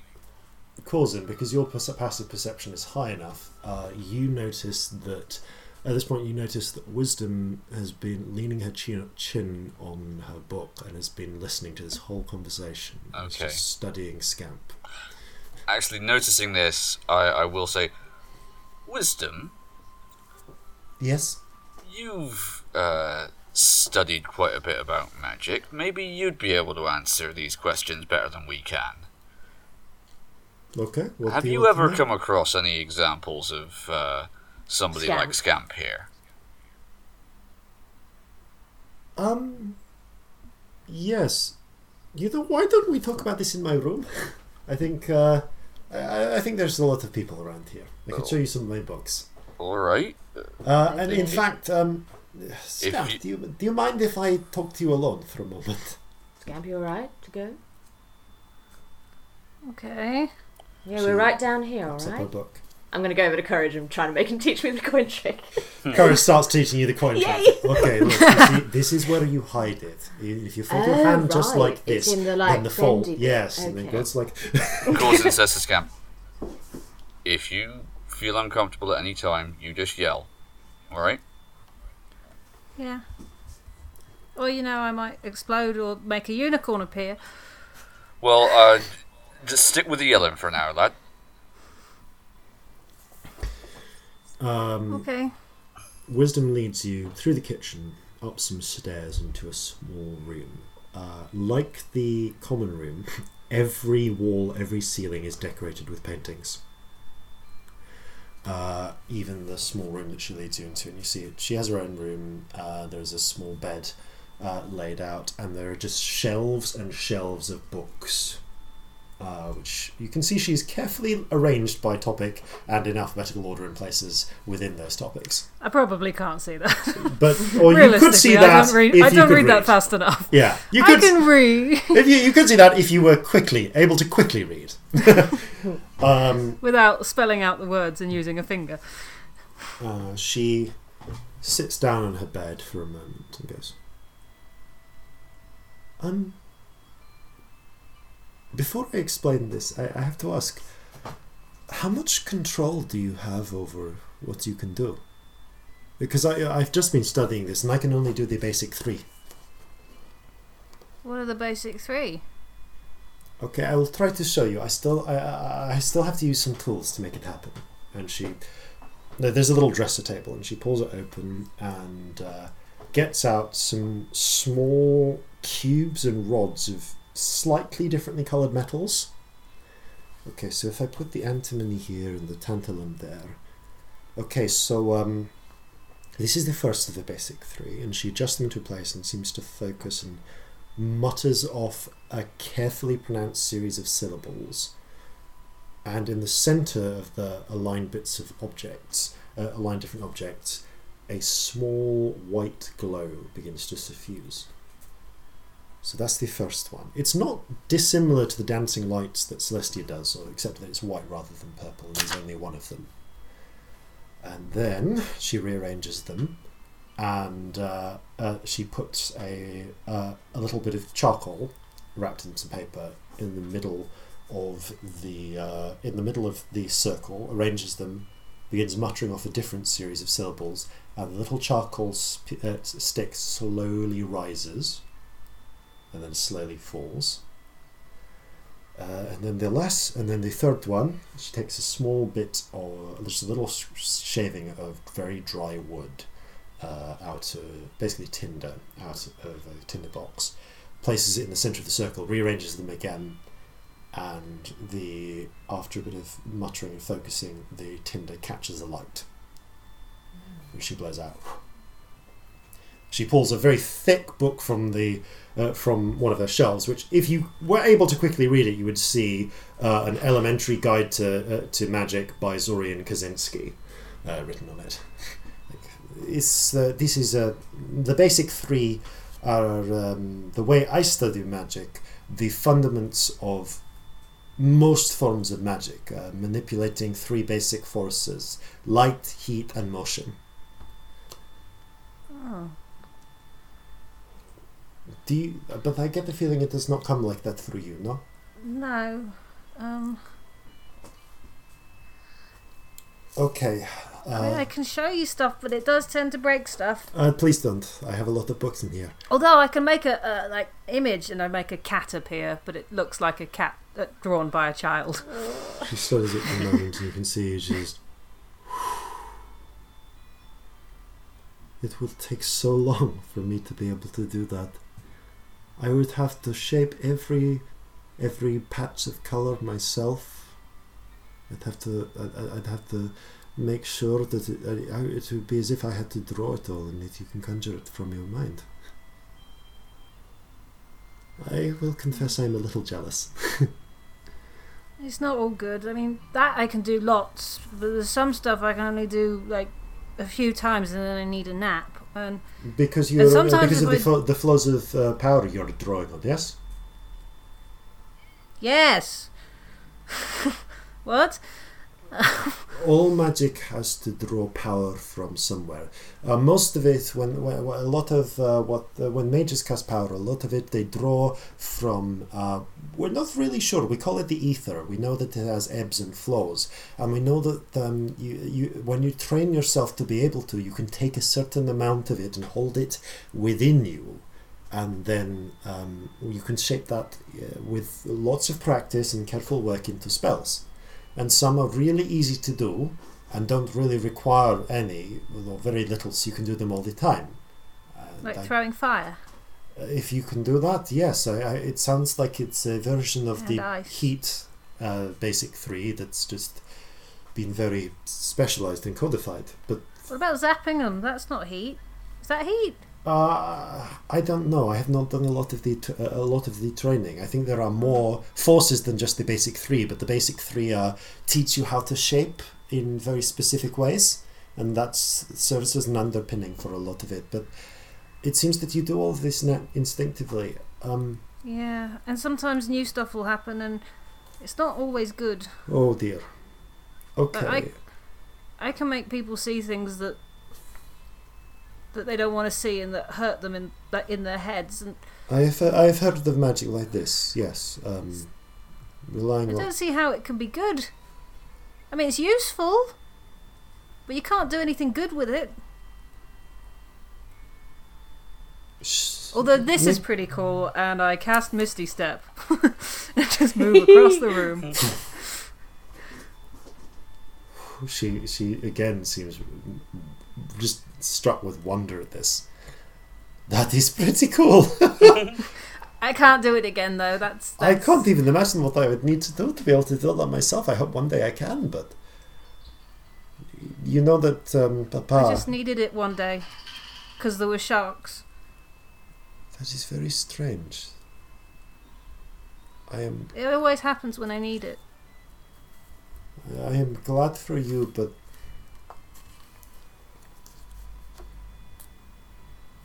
Scamp, you have to keep this secret. If you are a sorcerer, and I feel certain you are, I have read a lot of history. Sorcerers, because of the power they have, they go one of two ways. You get the famous ones, ones like Petra Leon, or the three husbands of the Khan, the Khan that froze the seas between Haldanos and Jover and allowed the hobgoblin hordes to come across and bring the fortress beasts. And there have been others, but so many sorcerers disappear. Whenever a sorcerer appears, it seems that their destiny is either to become conquerors or to be enslaved and subjected to the wills of others. I don't like either of those. I like you, Scamp. You're the first tiefling my age I've ever met. But how old are you? Oh, I am 14. I will say I am 14 too. Then. I mean, I will be 14 in a month, but it's close enough. So, yeah, 13, 14. But, don't... Be careful who you tell, okay? There are a lot of powerful people that want to make you their power.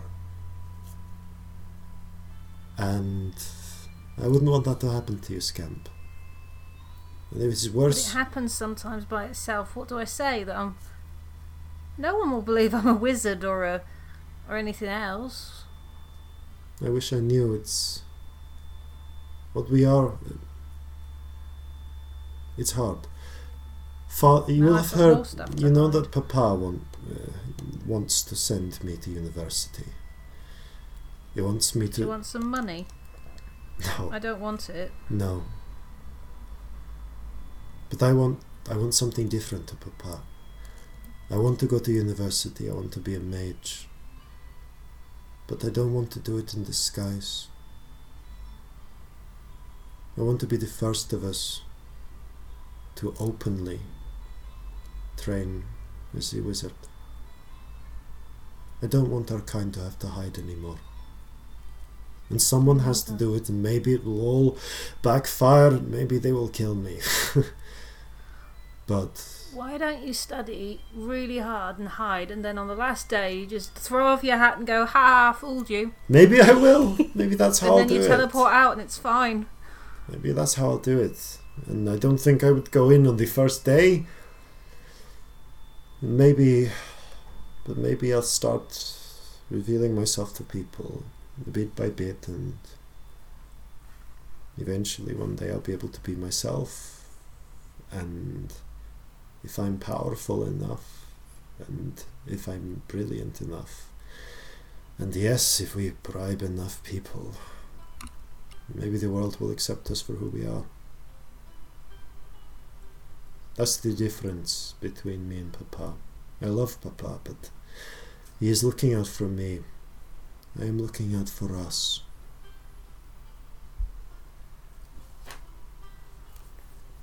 And I'm looking out for you, Scamp. Take care, okay? I will. I won't tell anyone else. Quite a few people know. She gives you a hug, just impulsively. It's quite a tight one. Eventually, I return it. There's that sort of awkward ah, and then okay, relax. She eventually lets go. Okay. Anyway, thanks for coming and talking to me. I might stay and read for a bit, practice my basic 3. I think I'll be with your friends. You'll be a great wizard one day. Yes, I will. And hope. But I won't be a conqueror. I hope you won't be. She looks a little sad but smiles. And I hope you won't be a prisoner. I hope you'll be free in whatever you do. I hope one day we'll all be able to do it as us.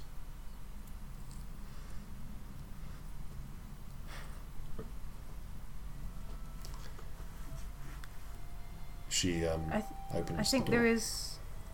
Oh, she's gone. No. Okay. She's moving to open the door. And stops as you say. Just, I think you should know. I think there is a tiefling wizard out there somewhere, but I don't think she's good. I heard. I'm So be quiet. careful. People don't realise I listen. So be careful. I will. Don't end up as a map. She shivers a little.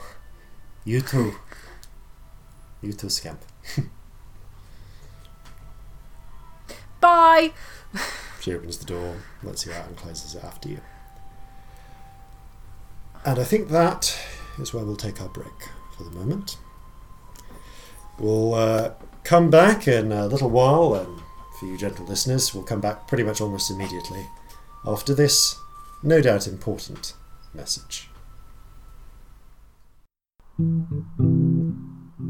I am but a wee gnome, living in the town of Jimothy. If you want to know what's here, you better keep fucking listening to this podcast. Also, we Jimothiers are big believers in liking, reviewing, rating and subscribing. So do some of that, or we won't let you in our feckin' town. And welcome back. Alright, with that in mind, let's continue where we left off. So, by the time Scamp is coming back down, Celestia, Courage has been attempting to correct the problems. With what level of effectiveness? Make a sleight of hand check. Okay, this never works. Oh god, 7. This might take a while.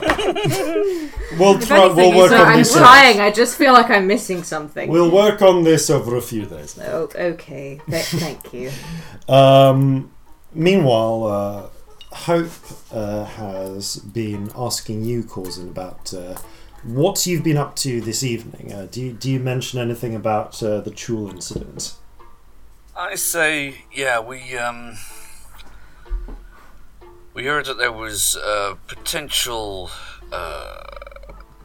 threat to the well-being of this city, but in the form of a Chul that had made its way into the storm drains. Now, I'm sure you can imagine, that was something that, if it came to the surface, could render a significant threat to a lot of people before it was dealt with. So, we, being community-minded people, went down there and solved the problem. Right. I have no idea what the Chul is, but it sounds like some sort of bad monster. Imagine a did you get large anything cool? crab with tentacles. That is not a nice mental image. Did you manage to find anything interesting down there? Get any loot? Did it have jewel-encrusted scales or something? Not exactly, but I think we're not going to be in want of whiskey for a while. That's a point, actually. Do we still have that with us? You have all of the brandy except for the amount that from one bottle that. I'm terribly sorry. It was brandy, not whiskey. Yeah. I do apologise. Oh no, I was sharing the whiskey that I'd bought. Oh, okay. In which case, Because no, you've got I bought like 2 bottles. Oh, of whiskey sorry. a I thought while you'd ago. put us in the brandy. In which case, no, you've got all of your. The all of Orcus the brandy bottles. Exo We brandy. really need we need like a bag of holding or something. We can't be lugging around crates. Yeah, you have actually been lugging around crates, and actually by this point, since you have been lugging them in. You probably would have had to have had one under your arm during some of this when you originally got here. So I'm going to assume that you put it down when you got in. Yeah. So Corzin, so Hope goes. So that's what the tentacles in the crate are from. Yeah, I wouldn't touch him if I were you. Why not? Even after death, the tentacles can be quite potent. They're infused with a neurotoxin. I see. Oh, so you'll probably be wanting to get those preserved by an alchemist, yes? That was the plan, yeah. Or just straight up sell them. How long ago did you kill it? He doesn't have a watch, so he sort of wets his finger and holds it up in the air. And says, indoors. Maybe about 3 or 4 hours ago. Out of character, is that roughly right? Yeah, it's about right. Maybe you should get those to an alchemist before about the 6-hour mark if you want to preserve that. I've heard about people doing this sort of thing before, and sometimes you got a full day, sometimes you should probably do it within a few hours. I do know an alchemist who is willing to do this sort of thing, no questions asked. That was going to be my next question then. Who is this alchemist? You want to go to Buchanan's. That would be on... still in the version. Sorry, passing map over. The map that I gave you, I put a street. I put the street on that, but I didn't put it on the one I have. There you go. That's on Swivel Street on the western edge of Ironwood, of the Ironwood district. And she gives you some directions. Right, it's not too bad a walk. Probably take you about 10-15 minutes to get there. Okie dokie. He says, well, much I would obliged to recommend you do that tonight before you sleep. Yeah, I mean, would they still be open now? Oh, the Buchanan? Yeah, he would be. He deals in all sorts of shady stuff. He's used to having late night customers. I imagine he's the sort of person who keeps vampires' hours. She takes a moment as if strongly considering something. No, he's not a vampire. I'm pretty sure he's not a vampire. He's a little strange, but he's not a vampire. Well, good, because, I've had my share of the undead recently. I proceed to elaborate a little bit on the unfortunate story of Stringer Smith. When by the time you finish, she sort of looks kind of one eye slightly raised. By the Regent. That sounds like quite a tale. You know, it's you guys sound like you can handle yourselves pretty well. I like to think so. I heard Courage mentioning that he wanted you to help out with something, probably something loud and flashy. It's his way. I could actually use your help, though, if you're willing. I could offer up half of the cut that we don't send to the sculptor. There's a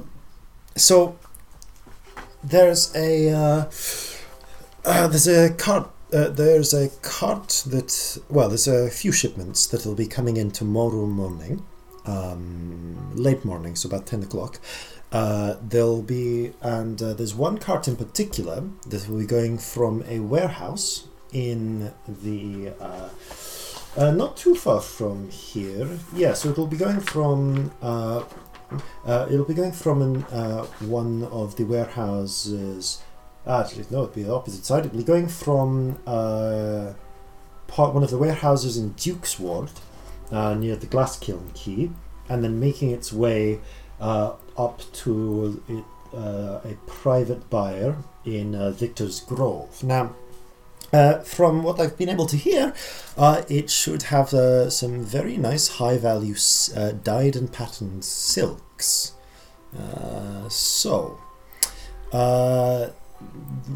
The house it's going to is very fancy and rather more well defended and too rich for our blood. But if you could cause a distraction and maybe help with it, we might be able to distract the guards and pick up the wagon, move it away while they're busy.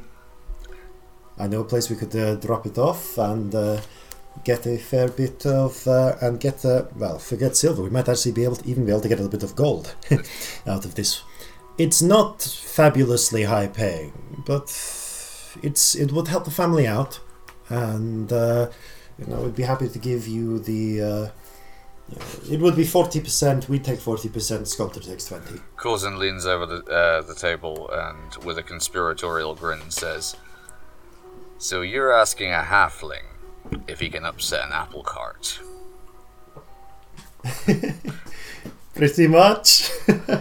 I think we've got ourselves a plan. Excellent. I'm sure I can talk the other two around to this. It's nothing massively outside their area of expertise. What actually is this this cart going to be escorted by? We've seen the cart before.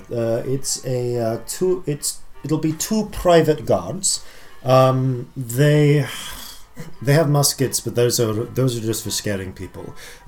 Even private guards aren't going to fire firearms in the middle of a crowded street.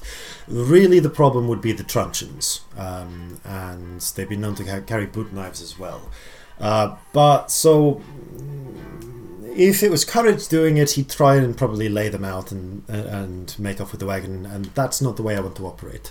Rather, I'd like to keep them busy enough that we can just take the wagon, move it off. So I'm expecting 2 guards and a wagon driver, and that should be about it. And with 4 of us, that's not too bad. I can take care of actually driving the cart. I'm good with horses. Right. So isolate the guards, throw the driver, essentially.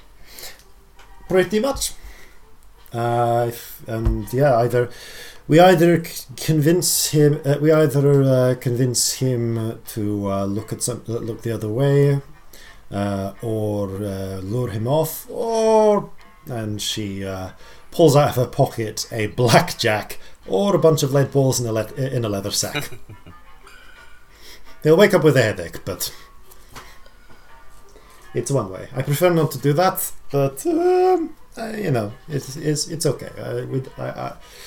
She shivers a little. Nobody's coming out of this with more than a bit of a couple of bruises and some damaged pride. Exactly. That's not the way we like to do things in the family.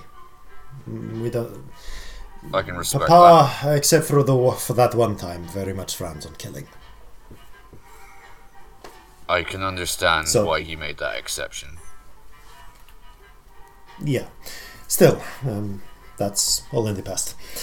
So yes, that should be that. So yes, if you meet me in the Castle Square Market in front of the castle at call it 9:30 tomorrow, when the half bell rings, you'll find me doing a bit of business there.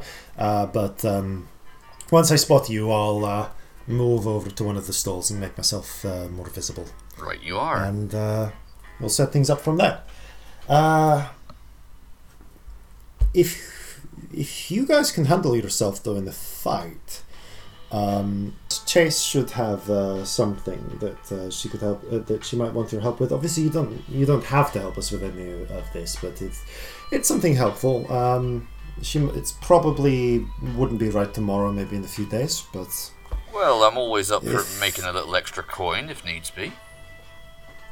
I'm sure she'd pretty much be on the same arrangement. You have a word with her if you're interested. Meantime, Courage has been. Courage goes.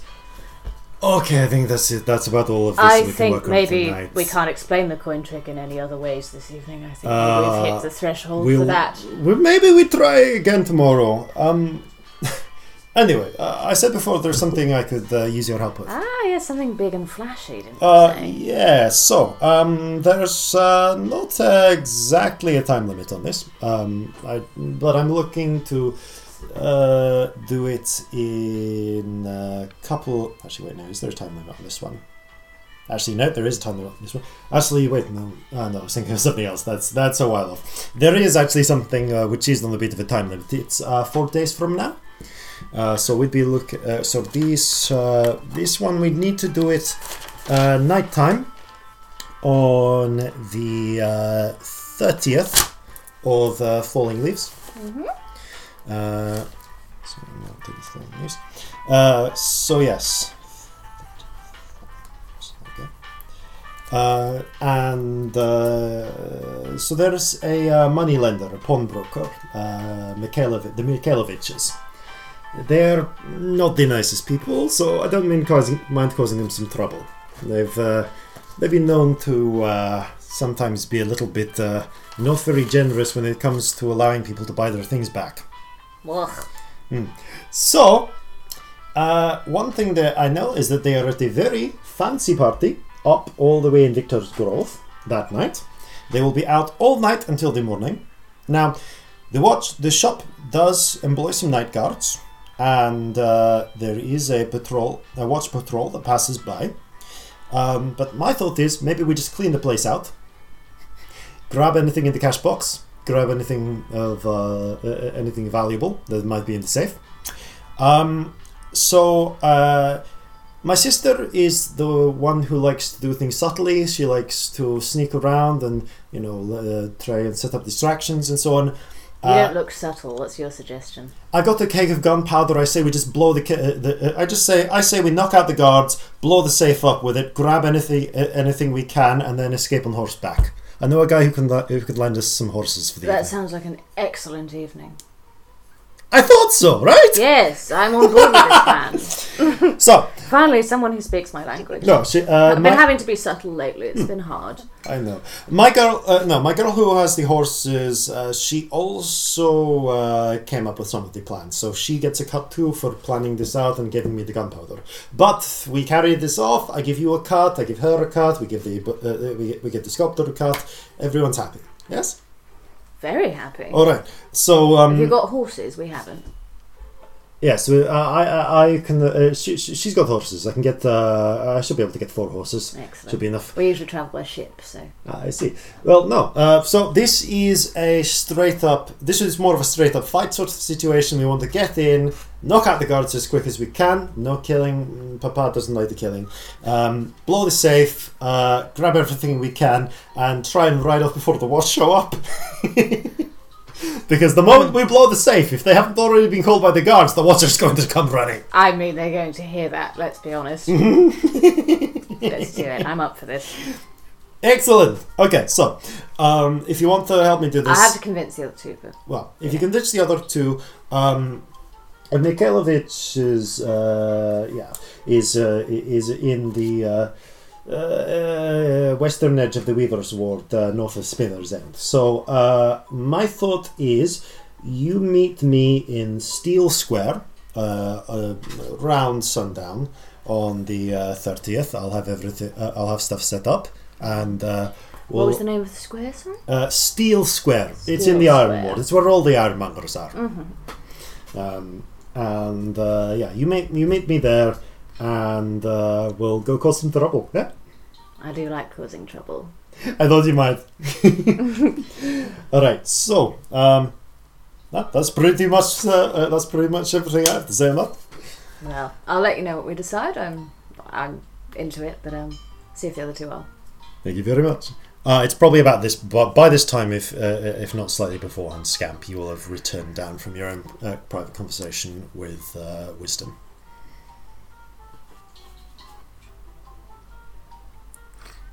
Hello. Oh. Hello, how was that? It's fine. Good, you okay? Yeah. So I have a flashy job that we can do. Do you want to do it? I relay the information about Courage's stuff that is just for time. And then Corzin counters by relaying the information for the job he has. I mean, there's no reason we couldn't do both. They're on different days. Absolutely. And and he sort of makes the universal sign for money for us. Yeah, the rubbing the fingers together thing. Yeah. Mm. I mean, more cash never goes amiss, let's be honest. I want to help. Good. Brilliant. Let's do it then. We do still have to get rid of some smuggling. We do, but this is all over a few days. I do actually need to nip into the sculptor's garden before the end of this evening and tell them that we've Yes, and we've got to make our way to Statue an garden. alchemist to get these tentacles seen to, otherwise they may not be useful to us. Yes. Chase by this point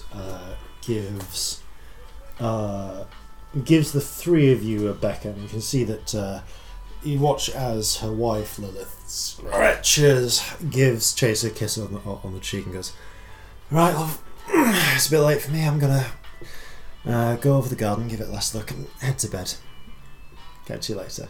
She winks at her and opens the door, looks outside. "Yeah, it's all good," and heads upstairs. Chase beckons you over. "The three of you. I notice my younger siblings have been talking to you. I'm sure they have their own plans. Mm-hmm. I also overheard what you were telling Hope about the business with the ghoul. Sounds like you can handle yourselves." Like I said, I like to think so. Well, I think we can handle ourselves pretty well. would you be interested in helping me sort out some problems as well? We've had we look after a number of local businesses around here. They pay us for our protection. Bad news is someone, and I'm pretty sure I know who, recently robbed one of the ironmongers on the in the area of some of their stock. So we need to set things straight.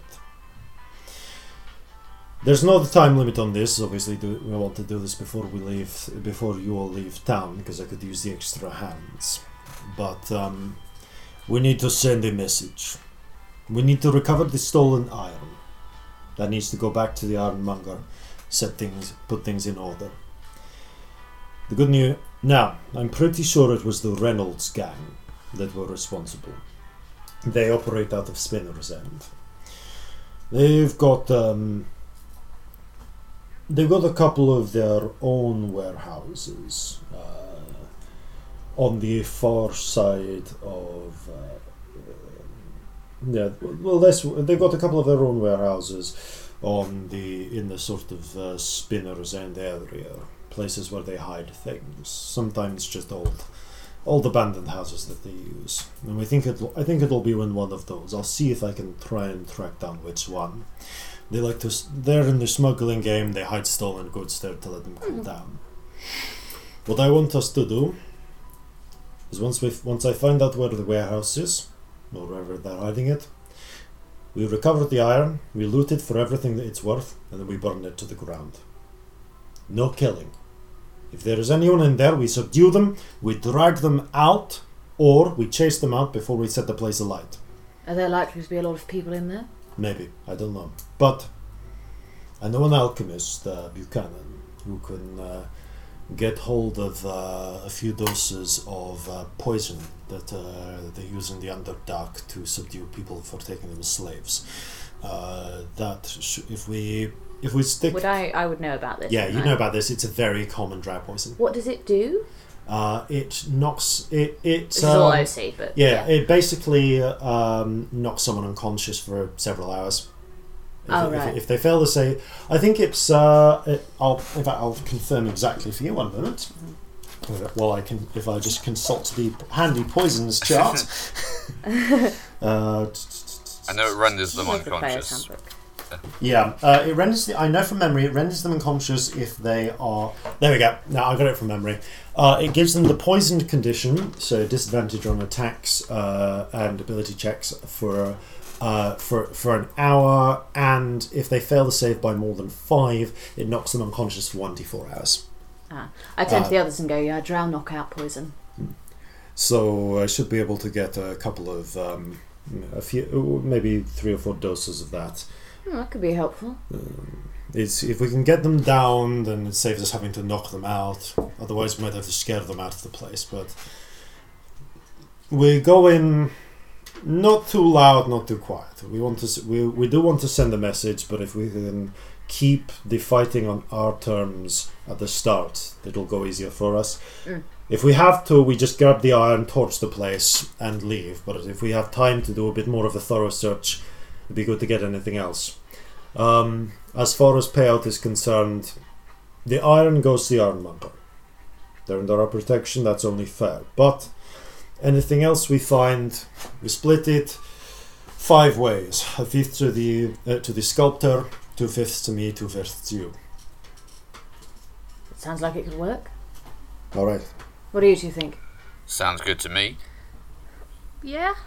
good. I don't want the Reynolds gang robbing other people that we look after. No, not good for We business. can't That. afford that lack of respect.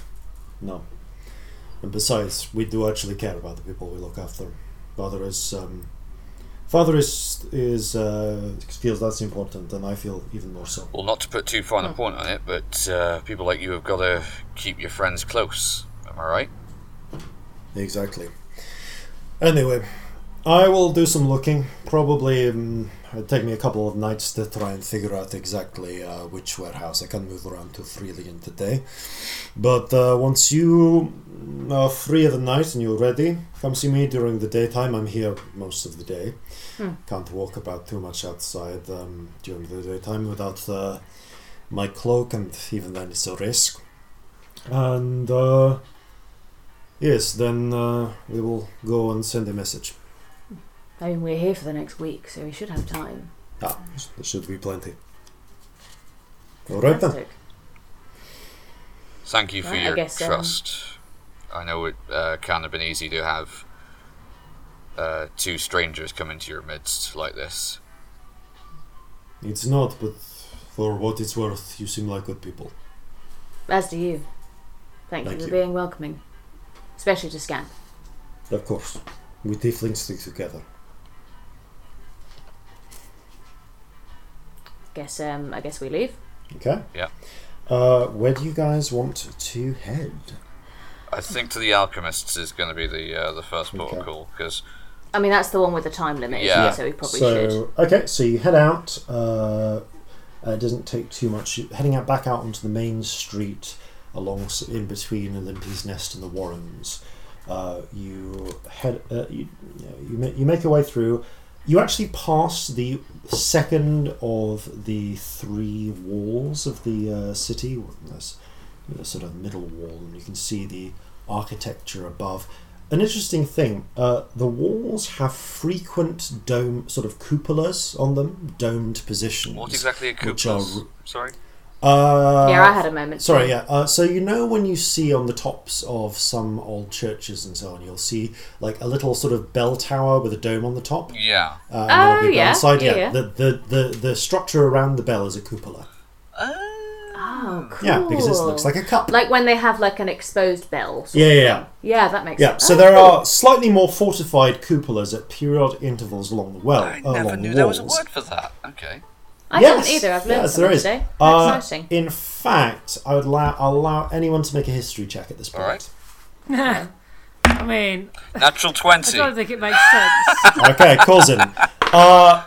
Is it? Oh, it's a 17 from me, Okay, actually. you basically know the same information with Coulson, you're knowing this in a little bit more detail. I didn't mention it before, but even from here, now that once you enter the Iron Ward and you're into the second layer of the city, you can see the squat castle of Stoneglaive Castle in the very centre in Duke's Ward.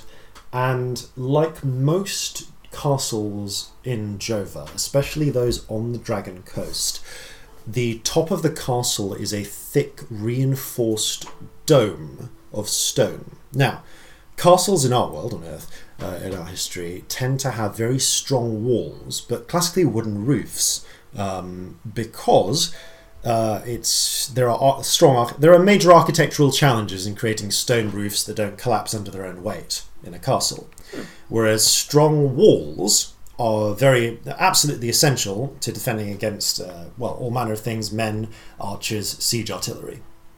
But in our world, attacks from the air weren't really a thing. Well, they didn't have planes then, did they? So yeah.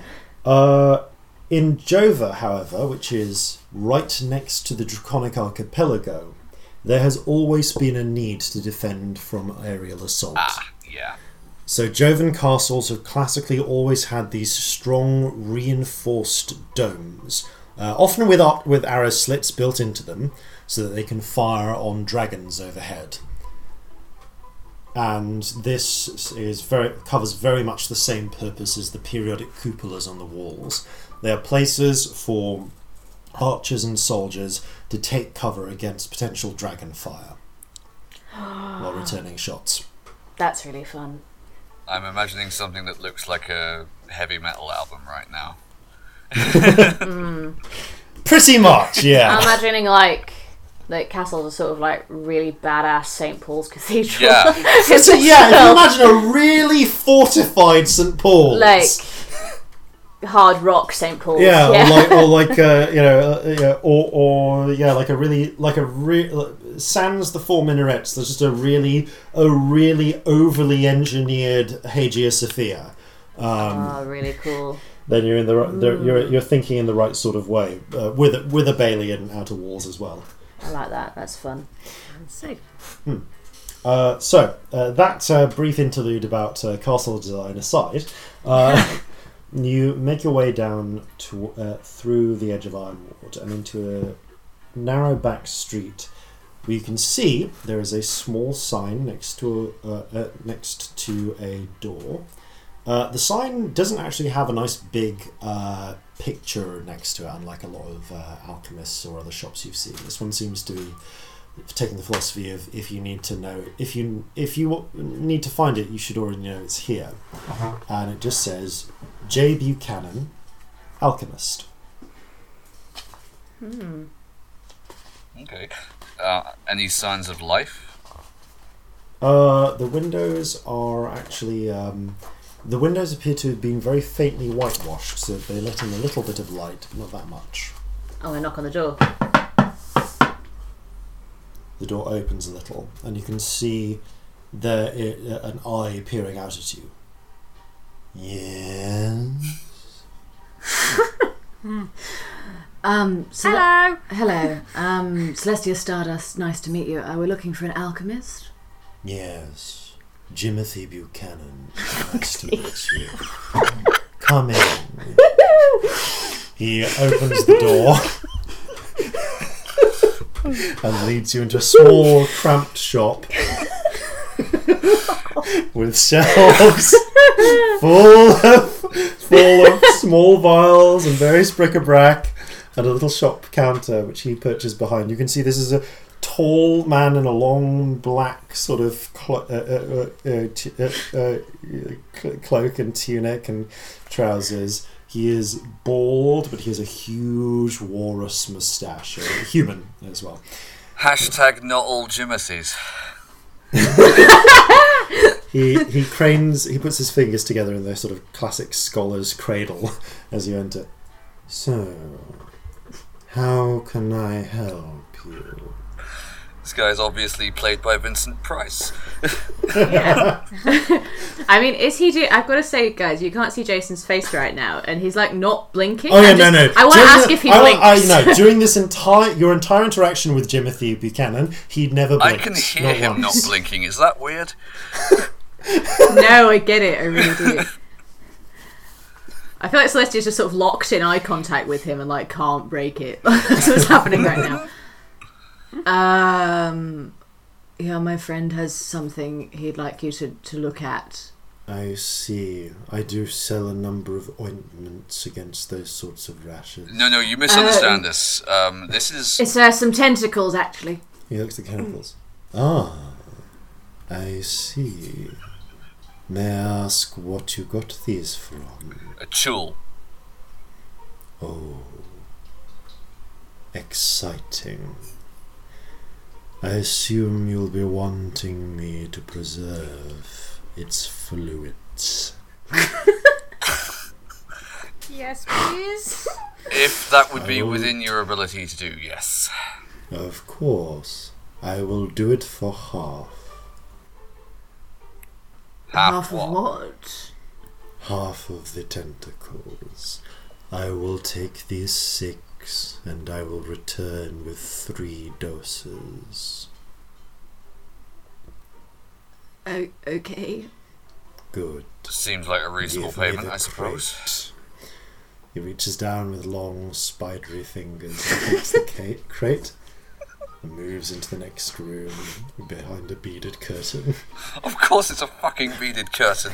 The beads are all black, brown and purple, by the way. I turn to the other two and I go, "Did you see him blink?" Nope. I didn't see I him don't blink. think he can. By the way, at this point, Corzin, your stomach rumbles. You're feeling as if maybe the goulash was disagreeing with you a little bit. Excuse me.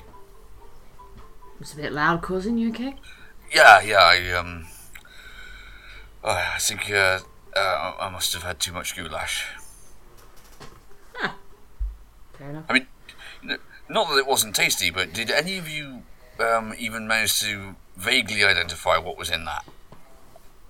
I try not to identify what I'm eating. I didn't really sometimes. think about it. I just sort of Make a ate it. wisdom check. Me? Who? Anyone. Okay. Go on then. Yeah, why not? I haven't rolled a dice yet. It's not fucking Where's my new halfling one? meat, is it? Jesus Christ. Ooh. 12. Oh, I'm not that wise. I don't know. Also 12. Higher than that. Where's my sheet? I've lost my page. Oh. My wisdom. Oh, is 0, so that's 15. Scamp, you, despite yourself, you can identify it, and it's relatively pleasing. You're pretty sure it was goose.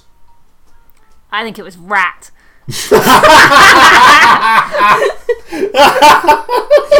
Causing sort of. You sure? It seemed a little bit rich for rat. You know, times have been hard on the Charlie's Forget before. There is not very much eating on a rat. Could have been lots of rats. Oh, Regent. Also, Service. is Jimothy like a normal name on the surface? As far as I know. I will confirm that Jimothy is not a normal name okay. on the surface. I'll take that all back. I was assuming that I hadn't heard. No. of I, as the DM, will confirm that Jimothy is not a. It is not a very common name. All right, I'll rephrase that. As far as I know, it's just the name of a place, not a person. We know of 2 now, don't we? Yeah, there was that weird kid. Yeah, I mean, we never saw him, but I assumed he was weird. I assumed he was weird because he was called Jimothy. We're bad people. At this point, the beaded curtains pulls apart, and I hurriedly the stopped alchemist- laughing at the name. and the Jimothy returns with 3 small vials filled with an oily liquid.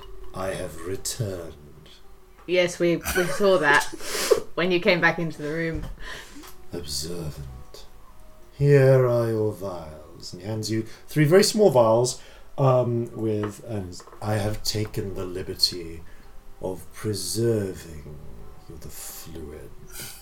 It should now last indefinitely, but beware. Once exposed to air, it will retain its potency only for an hour. Each dose should be enough to affect 1 victim. He places them in your hands, cousin. Good to know. He Pleasure does not doing blame. business with you, sir. He just eye contact with you the whole time as well. Right. He stands, steepling his fingers again, and says nothing else until you leave. Right, bye then. Thanks. Bye. I mean, Cousin bye. nods. I feel like Promised he says nothing else until you I leave. feel like I back out of the room, still making eye contact with him until I leave. Cousin sort of nods and then, as nonchalantly as he can muster, walks out of the establishment. When he gets outside, he goes, "Anyone feel like they need a shower right now?" I feel solid and unusual. Yeah, that I couldn't really break eye contact with him. It was like a compulsion. It was weird. Oh, it was really. Let's not go back there. Well, Unless we have any alchemical needs, I suppose. Well- but a bit weirdo he may be. He seems to be at least competent at what he's done. I'm looking at the vials. He works fast. Indeed he does, but I'm not Yes. entirely sure what's involved. It's probably all manner of different preparations and such. Do you think he blinks while he's working? Like when no one can see him? I don't think he can. Do you think he has 2 glass eyes? No, silly. Again, your stomach just burbles loudly. Causey, that was a strange noise. Like, do you need to find a privy or something? Are you alright? Does it feel like I need to find a privy? No, it doesn't feel like it's going to come out that direction, no. Oh, good. Do you want some sweets? No, I think I'll be fine. I'm probably just going to walk this off. Okay, I mean, we need to go to the statue garden, and I'd quite like to be far away from this weird man. So should we go? Okay. It is later. It's now getting. It's later. It's much later at night, and apart from the occasional oil lamps on posts, providing light to this in the streets and guiding you on your way, the only light is from the thin sort of starlight that comes through the clouds and the reflected light of this of the city. What little there is up on the clouds as well. You can still see just well enough to navigate Corzin, and the other two of you, obviously your dark vision helps. But as you're walking through the maybe 20-minute walk or so towards the Judgment Square Market, where which I believe is where the statue garden is not far from that. You make your way back through the second wall, out of the Iron Ward, past the Warrens and in towards the new Glazers Ward. And cutting along the Iron Ward, the sort of out wall, the second set of walls, the sense of rumbling and discomfort grows, and the gorge rises in your throat, Corzin, and you're about halfway through when you can't help it. You just have to throw up. Okay, I find the nearest gutter or waterway. Okay, yeah. There is a gutter, and you just yeah. No goulash comes out. Oh. Instead, with the very, very faint light from a distant, like coming from a distant oil lamp, the three of you, well, Corzin, you can't really see this because you're busy vomiting, but the two of you see thick shadow should begin to surge out of Corzin's mouth until after about 15 seconds of this, there's just a pool of shadow on the ground which splits up into 5 replicas of Corzin's shadow, each all sort of partly sort of insubstantial in place, partly reflected against the wall. They all seem to turn their heads towards Corzin and immediately scatter. 2 of them one way down a street, 2 of them another way down a street, 1 down an alleyway. What do you want to do? Corzin goes, "What the ever-living fuck?" What the what? Where did they go? What the fuck have you been eating? That egg you swallowed might have hatched. What did... We never did find out what that was, did we? You can just see them at the very edges of the street now, about to slip out of sight. All right. What do you guys want to do? Follow one. Yes. I run for the nearest one. Okay, so There's Corzin, you're 5 running of after them, right? one. And they've gone sort of like 2. There's 5 of them. and 2 and 1. Two are together. 2 are together, going a different way, and 1 is on its own. Oh, I'm going to say this in character. Should we all take different ones? No. We should all stay together. Let's all go after the same. Those 2 over there. Go. Right. Okay, Go. so the 3 of you are running after what I will call shadows A and B. Okay. Okay, Athletics the check. shadows. Yeah, the shadows are flitting away as fast as they can. So give me I could say 3 athletics checks, please. Shit, I'm rubbish at. 13. Straight to. Oh, that's not bad. That's a 6. 21. Okay. 6. So 21, 6, and 13. He wasn't prepared for somebody vomiting shadows. How often is one prepared for No. vomiting shadows? Okay, so these guys, they are in shadow, so they have an advantage. Okay, 1, 2. Okay, so A, B. Okay, so the first of the two shadows seems to be faster than the other, and it just seems to to hurl itself forward with extra speed. It gains a significant lead on the rest of you. However, Scamp, while you're falling behind a bit, Corzin, you are able to get within. You're able to almost catch up to the second of the shadows. I'm going to call it Shadow B.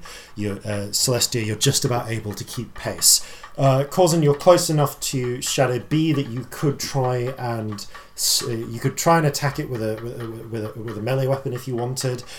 Shadow A is I'm going to say 90 feet away from you. It's just out of short range for the carbine. Okay, I am going to attempt but to... still within pistol range. I'm going to just attempt to about. slice at this thing's leg, and while I'm running, do I have any godly idea what this could possibly be?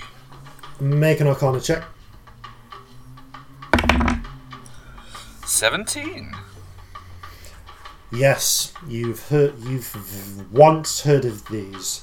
You're pretty sure these are not. It's the name is pretty much what you expect. They are shadows. They are undead creatures that, as far as you know, are souls without bodies. That you know that they are able to slip into other shadows to hide, and you can see that the distant one is probably about to do that. You know that they are almost they're not impossible to hurt, but that because of their shadowy and substantial nature, they're difficult to kill or stop, and that they can hide. That they and you know that they don't do well in sunlight. You know that sunlight harms them in some way. But you've heard tales that they can reach into your heart and stop it. Ugh. Can I do a check to see how much of this I know? Because I might. Yeah, do a quick Arcana check. It's all happening in a moment. So, yeah, just so that I'm. No, I don't. I got 4. So that's okay. In this improvised initiative order, Corzin is going first, then Celestia, then Scamp because of how because we of do speed checks. Yeah, that makes sense. So Corzin, yes, you're attacking. What weapon are you attacking? Scimitars. Scimitar. Your 2 normal scimitars? Yes, because there's the other one that isn't quite as good, is there? Okay, so one of them. So you're using one of your normal scimitars and I think it was I think it's Death, rather, because Dishonor is the name of the blunderbuss. Yeah. Okay. Make an attack roll. Make an attack roll for Death first, please, and then for the normal scimitar. Okay. Death before Dishonor. Right, so although preferably, although as Reeve said, Dishonor before Death. Yeah, that first one is a 19. Okay. And the second one is a 20. Dirty 20. Okay, both hit. I need you to roll damage separately for the 2 weapons. Right. So tell me Death's damage first. Okay. Before you tell me the damage of the normal scimitar. That'll be a 9. Okay. And then the second one is another 9. Okay. As I'm going to say, the first scimitar, like the normal scimitar, strikes into the shadow first. And though you feel something resist it, as if you're cutting through something, it seems to have very little immediate effect on it. The shadow becomes a little hazy, but otherwise, this is clearly resistant in some way to the damage you're doing it. But as you cut with Death, moonlight from nowhere glints off the cutlass's blade, and this one cuts straight through the shadow, leaving an obvious hole in it. Right, yeah. The shadow continues to limp on, but it's obviously now very wounded. Ghost touch. Not exactly wounded, but damaged, yeah. It seems that, that, as I said, both Death and Dishonor are touched by ghost. Are ghost touched. Okay, so yep. So you've done a total of 13 points of damage to Shadow B. Okay, so Celestia. Are the two shadows within 20 feet of each other? No, one shadow. The one shadow is right next to Corzin. The other one is 90 feet away. 90 feet away. 90 feet ahead of us. I'm going to say you've just caught up to Corzin at this point, so 90 feet ahead of you. Okay, cool. Yeah. God. It'd be hard to know what to do with shadows. Fucking hell. I think I'm going to take a slice at it with my rapier, you know? Yeah. What did you get on your Arcana check, by the way? 7. Okay, then you don't really know no, what it was this less, is. actually. It was 4, sorry. Yeah, you don't know what this is, but you have just observed the difference between normal weapon and death. Yeah, maybe not. Fuck. It's one spell that I can only do once, so I don't know if there's any point. Would I be able to work out if it has a brain? Not with that Arcana check. You have to just guess. Okay. God, I have nothing good that I can do. I don't even know if psychic damage would work. Maybe not, because it's undead.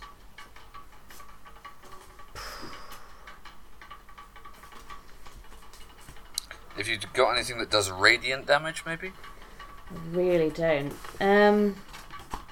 I mean, I've got lights and fairy fire and shit, but I'm gonna do fairy fire once a day. Fuck it, I'm gonna cast fairy fire on it. Okay. What does this fairy fire? It outlines it in light and it gives everybody advantage. Okay, nice. You weirdly. Yeah, I'm gonna reach over my back and do a little wow on the guitar and throw some light at it from the end of the guitar, sort of thing.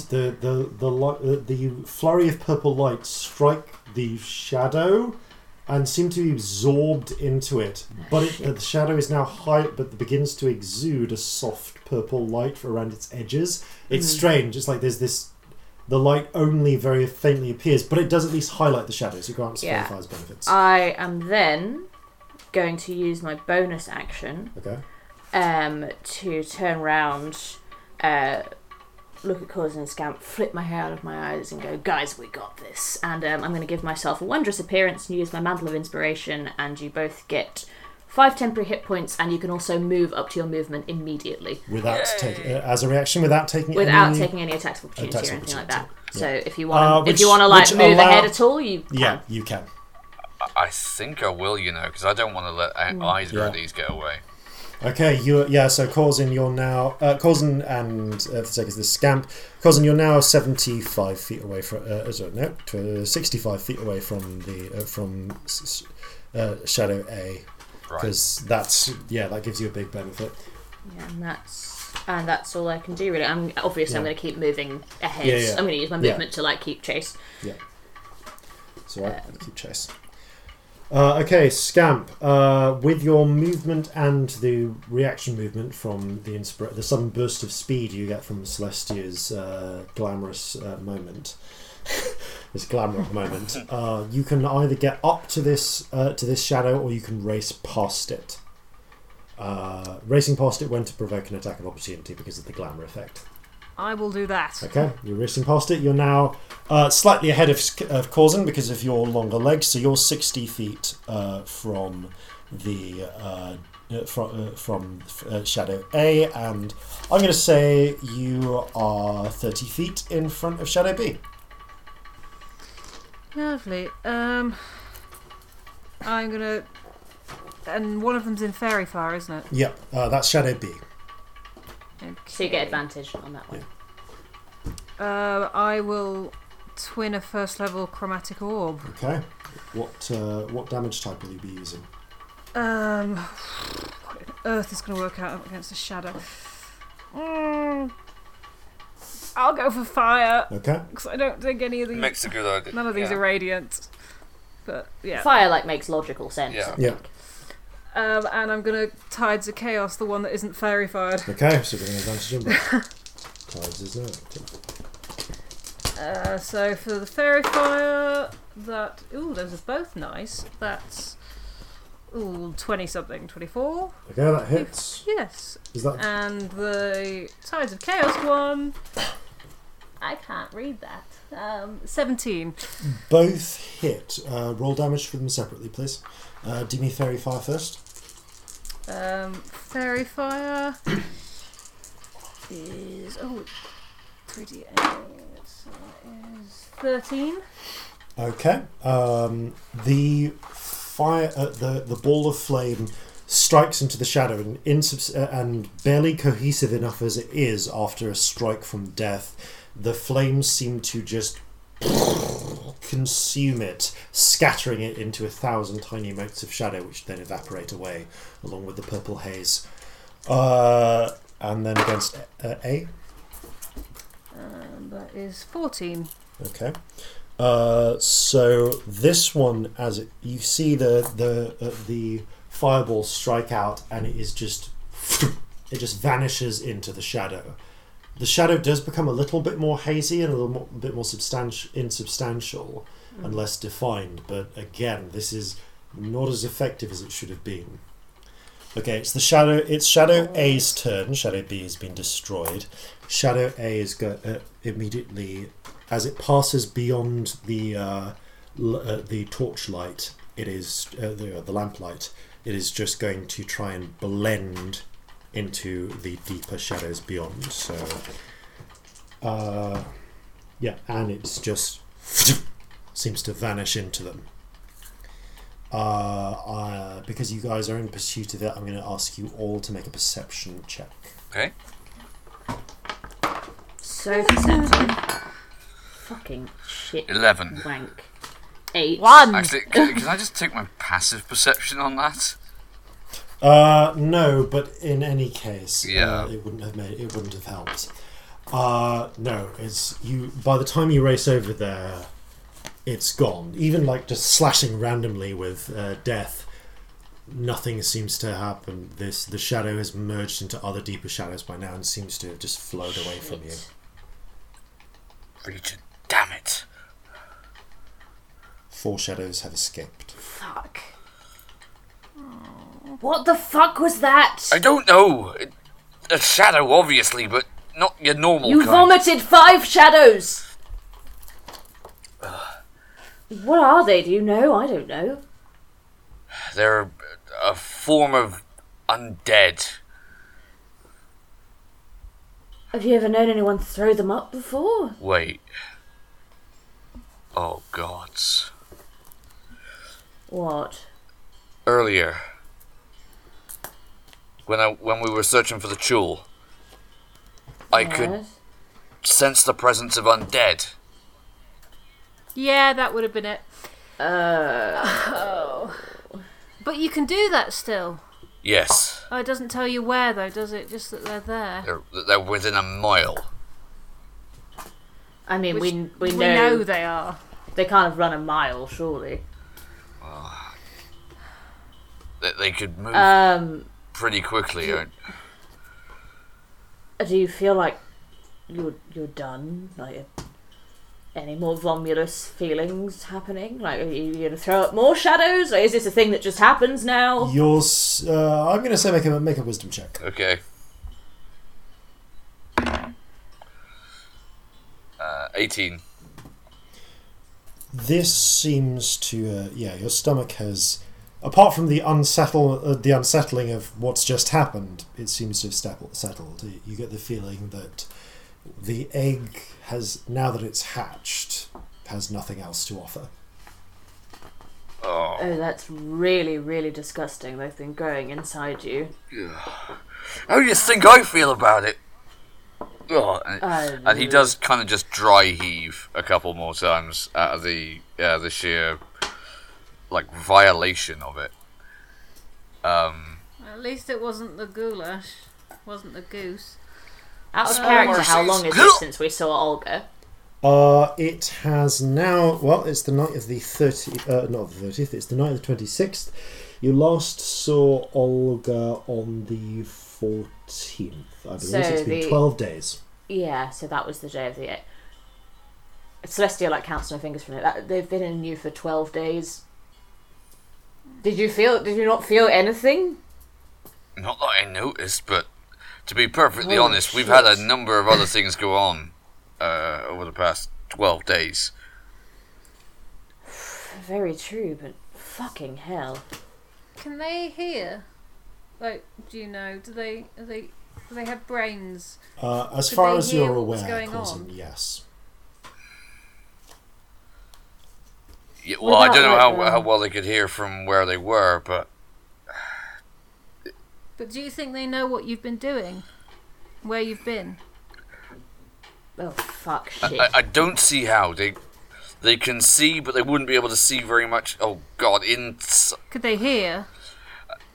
again, yes, probably, but...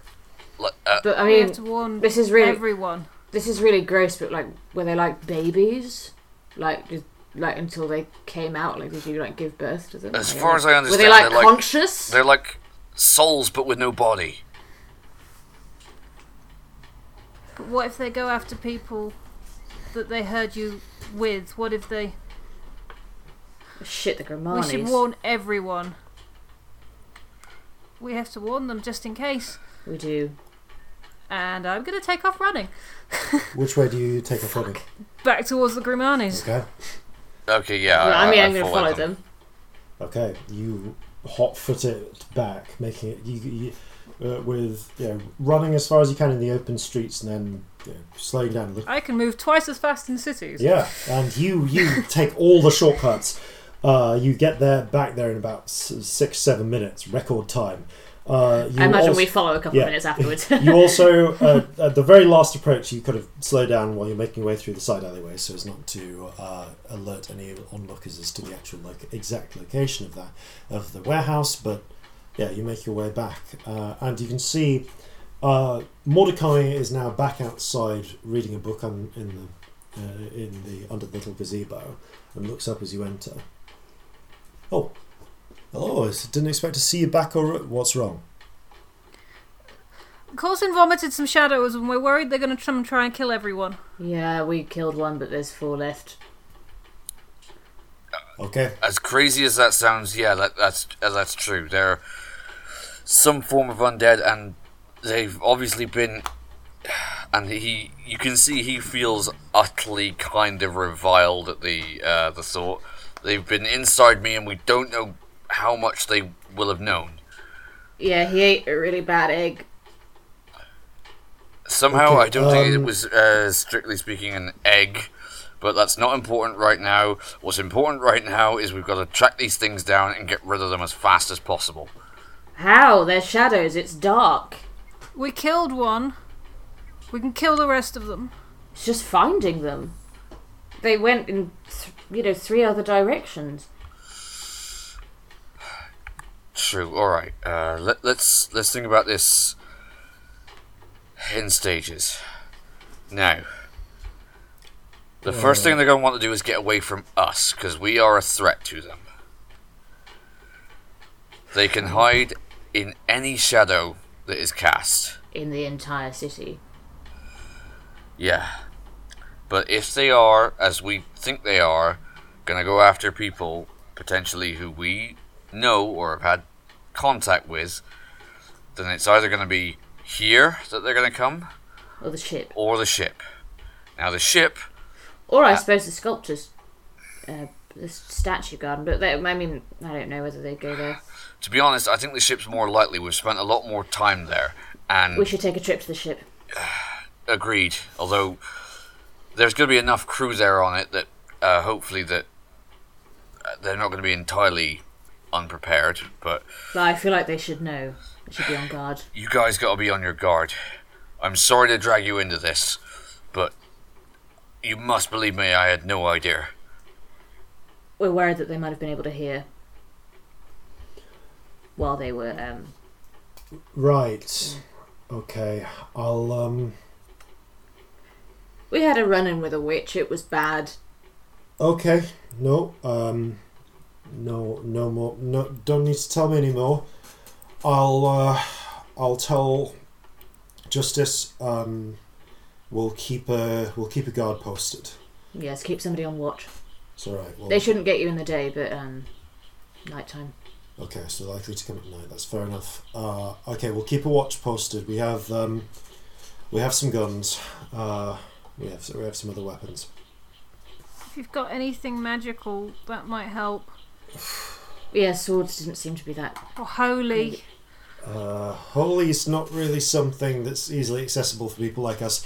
I mean, I think the guess. churches would be your best hope. You know, there's a cathedral. There's 2 big churches in town. But if you're looking for holy things, but I can't help you. Yeah. We'll post a guard. Thank you for telling us about this. By the regent, a witch, you say? Out of character Yeah. question. Yeah. If I had cast protection from good and evil on myself, which I have done in the period these things were inside Yes, me, you would have. that have affected them at all? It would have stopped them from being able to vomit out. But maybe nothing else. But no, while they were inside you, casting protection you get from good and evil on yourself would not have killed them while they were inside you. It couldn't have stopped the egg from incubating. Right. In theory, had you known about it, you could have cast it once a day, and that would have sort of indefinitely stopped it from hatching. But eventually, unless you'd found another way, it would have hatched. Yeah. There were conditions for it hatching which were met. Right. Would I have any idea with the roll that I made previously what those would be? With 17, yeah. Sufficient numbers of people. Sufficient numbers of people. You know that shadows, certain types of shadows, will seek. The shadows are drawn to life force to consume it. So it's probably the egg was waiting for the first city you entered. Right, yeah. Okay, so it's just enough potential prey. Well, that is comforting in one sense and very disturbing in another, because it now means that it might not be that they are going after people who we specifically know. It could mean that they're going after anybody. Anybody will do. Do you say any of this in character? What Corzin would say is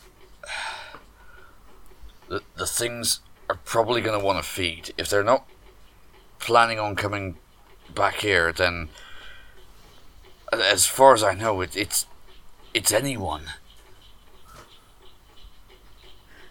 The thing is, though, it's Olga, isn't it? I don't necessarily trust her to be that general with her creations, and I do think that maybe we should warn the ship just in case. I agree with you, but it just. What do you think she's more? She's going to be more interested in potentially fucking things up for us. In that, we end up being in the hope that we are seen as being responsible for everything that these shadows then subsequently do, or using the shadows specifically to fuck with people we care about. She said that she wanted to watch you suffer. I'm going to watch her suffer before this day is out. Without being super gross, how do these things reproduce? Is there danger of more of them? I'm going to ask you to make a new Arcana check to know that.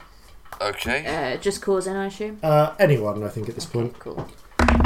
Just for a different element of this, I'm going to say. I don't think Scam would fuck's know. sake. 15? 5.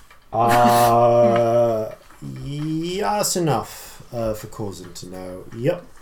You're pretty sure they reproduce by doing the aforementioned reaching into someone's heart and pulling out their shadow. What? So she could effectively, potentially just kill the whole city. They'll just keep multiplying. In which case it wouldn't make sense to send them after people who could be a threat. Okay, where would they go? Let's think about this logically. They want to feed, right? So they'd go to places that have lots of people, wouldn't they? Population Pubs, centres. that kind of thing. Places with Hospitals, hospitals, vulnerable people. churches, that kind of stuff. They go, probably not churches because they don't like holy things, you said, but they go to places that have lots of food, wouldn't they? Yeah, or like Scam says, anywhere where people are perhaps vulnerable already. Weaker. I'm gonna ask. Oh my god, his name's escaped me. Mordecai, thank you. My brain was just going M, and I was getting no further. I just had a mental block. I'm gonna ask Mordecai. Mordecai, is there anything like a hospital in this city? There are, or big population centres. I mean, the whole city is a big population centre. There's the markets. Some of them operate into the night. There's 1, 2, 3, 4, 5. There's 7, 8.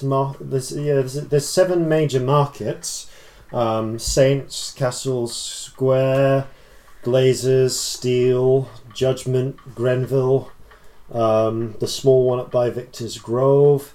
Then there's the dock workers. They work all hours. The Glazers Quarter, Iron Ward. I can get one, and he rushes into the house and. Oh, see, look in the chat. Just kind of telling everyone about this. And there's a brief report of about 5 minutes while you can hear him delivering the message, and he comes out with a rough map of the city, which he passes to you. Okay.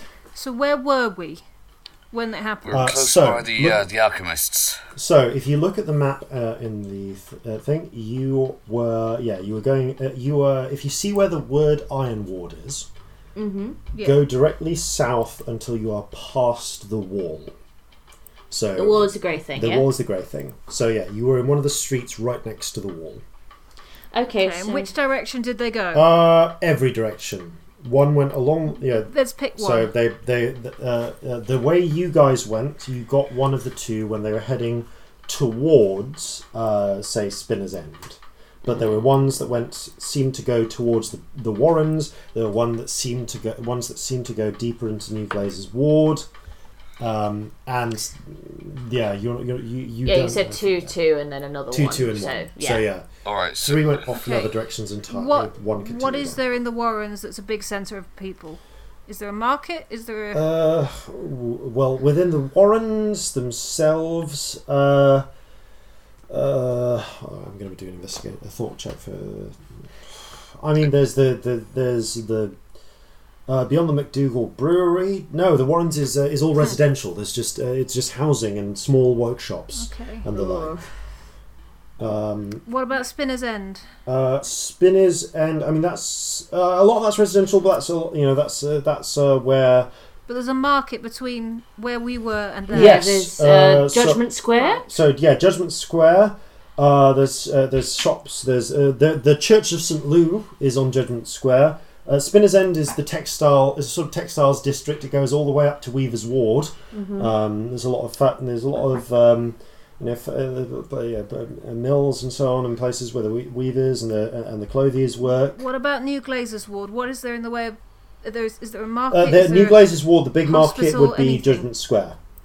Okay, so Judgment Square. If we go to that, we'd hit basically 2 of the directions. I mean, that's the biggest population centre that we can hit in. Unless they were going somewhere else. From New Glazers Ward, I guess you could go into the suburbs outside the city, but people are a bit more spread out there. And if you're talking about big, close centres, maybe not. It's more likely to be kept within the walls because everyone's packed in. It's the best thing we've got so sardines. far. So the market square. Okay. All right. So I would like, as the 3 of you searching.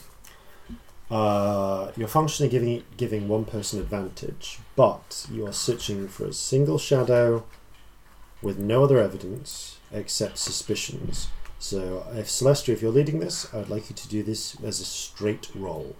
There's a disadvantage. Who's got better perception than me, in all seriousness? This is an investigation check. Investigation. So that'll be me. Yeah. Yeah, we'll investigation. discuss You this. have. I can't believe we're I'm the best at a that. little bit dumb. Yeah.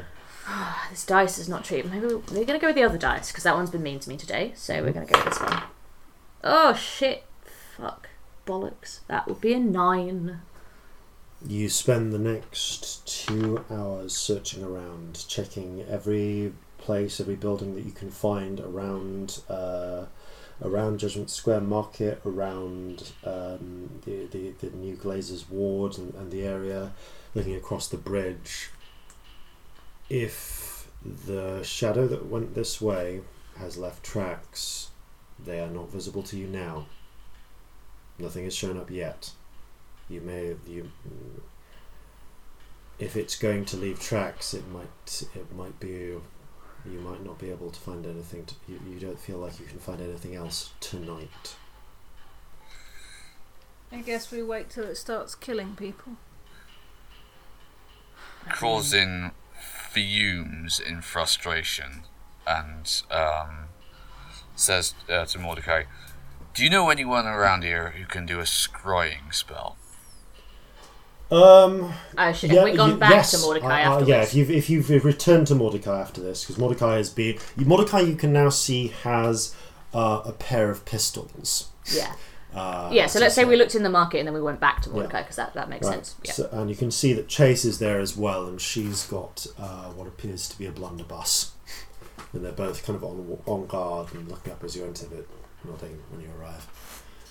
I mean, there are not any private ones that I know, like not any normal private ones. Divining's pretty. It's not one of the most popular. It's not the most popular discipline. But in terms of retired ones from the military or ones that aren't available, the only one I can think of. I think your best bet would be to try the university, and they're not open all hours like Jimothy is. You'd need to go in the morning. They'll all be asleep there. We could go Except the tomorrow. students. I suppose that'll have to do.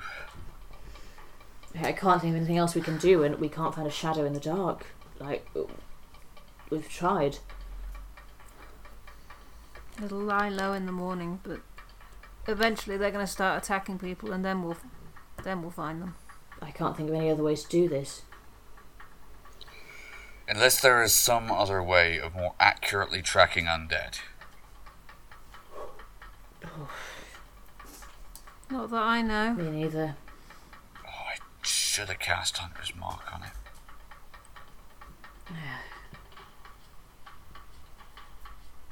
Well, That would only be one more, though. yeah, one more than we still have now. Another 3. 4 is a lot. Right. Right, I let's mean, go the back only to way the of- ship and make sure everything's okay there. At least that's something we can do. I guess on the way back to the ship while we're walking there, I'll ask. Oh, actually, out of character question for 2 seconds. Is the Sculptor's Garden on the way to the ship to any capacity? I mean, if you're going direct, Keep calling it it's a bit of a Sculptor's Garden, it's called detour Statue Garden. because it's a bit of a detour because the ship is dry docked near Cypress Key, and the easiest way would be to cut across the centre of the city, go through Duke Wards, over the bridges there and into Cyprus. It's actually a fair bit out of your way. Okay, never mind. I won't Statue bother Garden. then. Just if it was on the way, I would have popped in. But maybe I'll go after we've been to the ship. Yeah. Yeah. Because I think I do want to go tonight. We need to, because they need time to find it. We've got to get them looking as soon as possible. Yeah. Right. Okay.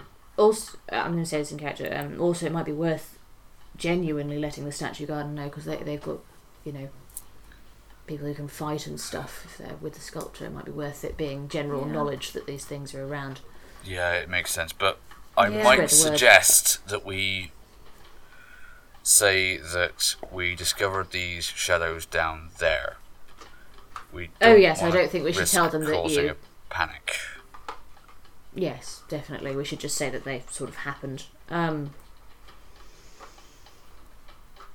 yeah, quick trip back to the ship first. Yeah. Check everyone's okay. Right, you are. Ugh. You okay? No, but I will be. Right. Do you want some sweets? I don't think I can booze. face it right Okay. now, to be honest, Scamp. Okay. Whiskey, opium. No, I need my wits about me. We've got to sort this out. Okay. You make your way across town, working through making your way out of Olympia's Nest, through the Iron Wall, past the walls, through the Iron Ward, on the bridge over Victor's Canal, through the small squares, across the bridge, across the Duke's Canal, into the centre of town. Even this late at night, there are still some lights around in Castle Square Market in front of the domed castle of Stoneglaive. And as you still have to slightly muscle your way past a couple of people to get across the bridge, past all the way. Corzin is going to be looking in every corner, every recess. Oh yeah, same. Anything. Make another investigation check with advantage and I guess I'll do it cancelling again. out. Yeah. You're all searching. Yeah. Oh, that's not 20, not natural. Okay. As you're making your way past Castle Square Market, you're about to cross the bridge. Something catches your eye, Celestia. I sort of hold a finger up to the two to be still. In the darkness. There's an alleyway about three alleyways down, and just because of your dark vision, just on the edge of your dark vision, you notice something. And moving closer, you can see it looks like a tramp, or someone who's living rough, and particularly because this taking shelter in one of the sort of nicer, more central areas. You move over, and you can see there's almost no light here, save a very little bit shed by a distant lamp. You can see that they are on the ground, their face frozen, an expression of horror, their hands clutched to their chest.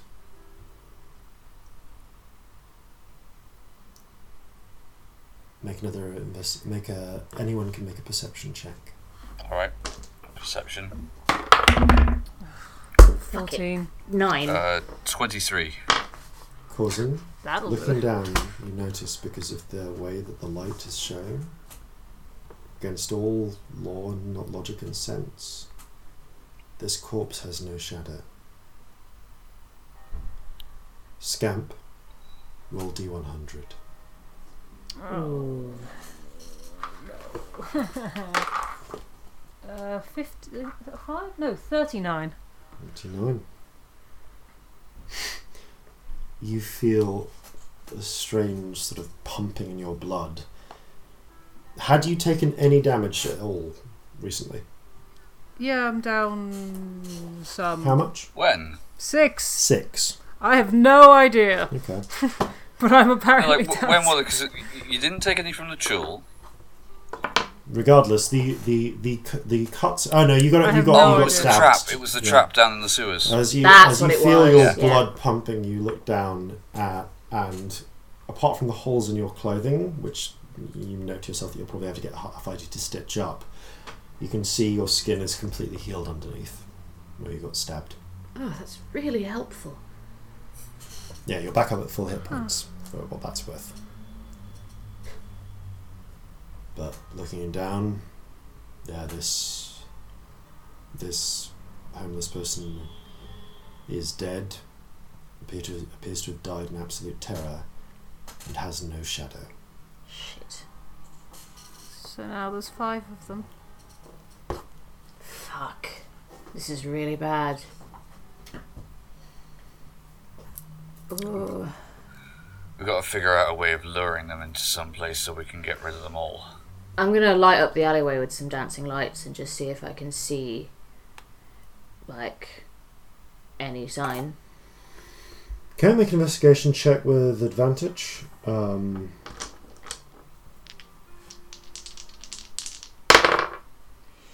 Ooh, natural 20.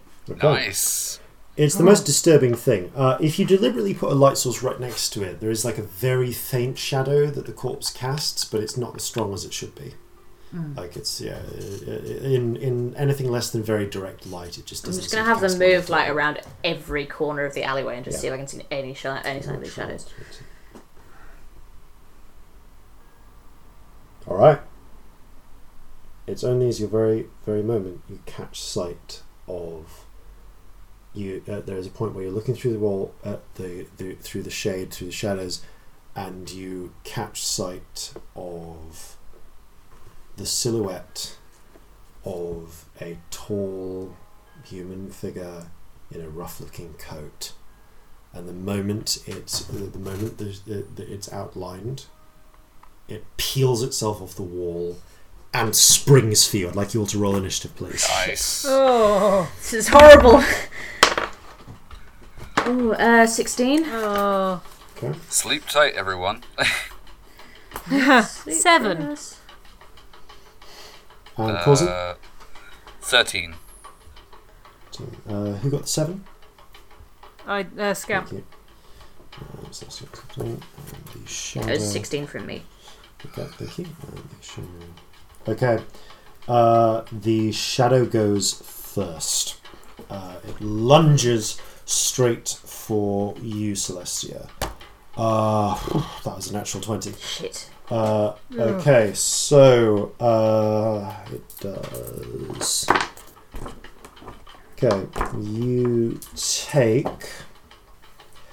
6, but it's a crit, so 12 plus 2, 14 points of necrotic damage. Ooh, mate! Ouch! And you also lose 2 points of strength. Put a brackets and a -2 next to your strength, please, so that you know what its current value is. So if cool. Yeah. I'm on board. Yeah. Sorry, I had a maths. Because your normal strength is what, 9? 13. 13. Okay, so now it's effectively 11. But so it would be 0. Yeah. Like in terms of modifier. in terms of stats, it's 0. Cool. Yeah, don't rub out your 13. No, I'm just going to do it in terms of modifier because I find that easier. If you survive, you will eventually get those back. But so, like mechanically, what does it do? Mechanically, it means So what it does is it reaches forward and it plunges its hand into your chest, and you feel cold, icy fingers grip around your heart, and your heart stops for about 6 seconds. And as it pulls its hand back, strands of your own shadow seem to come after it. Yeah. I imagine I do a sort of and like fall to my knees. Yeah. That's freaking terrifying. Yeah. Okay, so that was so that was the shadow's turn. That makes it Celestia's go. Fuck, I don't know what to do. I'm just gonna try something. Right, I'm gonna go.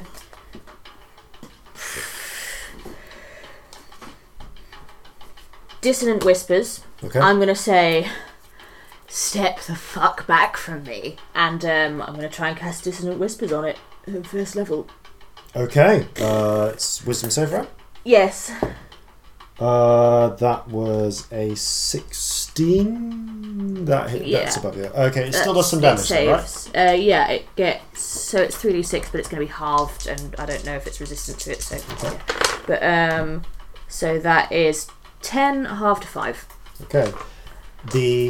It seems to the shadow seems to clutch its head and shake and shudder. It shrugs off whatever effect it is, but the good news is it seems to be about as effective as if you'd used it on a normal human who'd resist. Okay, that's good to know.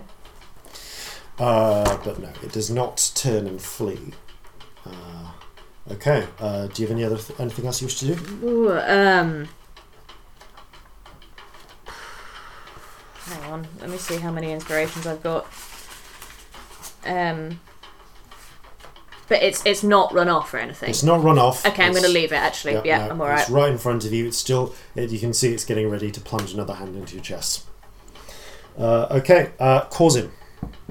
Okay, Corzin is going to dash forwards and attempt to cut this thing out of the air.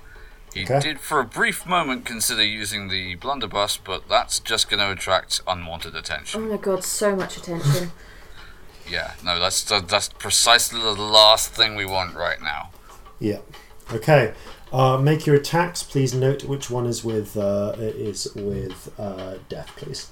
Okay, having seen what happened before, he's going to do death first. Yep. That is a 13 to hit. That does hit. Roll damage. Okay, that's 8 damage. Nice. You leave as you strike it death through. The shadow splits in two, and though it reforms, it's now very fuzzy and indistinct. Okay, I'm going to try and finish it off with the last one. Okay.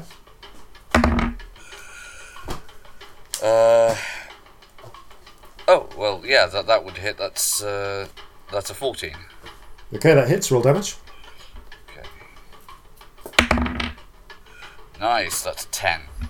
Okay, that's enough. As you smack it with, even though it's not quite as effective as the same hit on a corporeal creature would be. It's enough to shatter and scatter the remains of its form.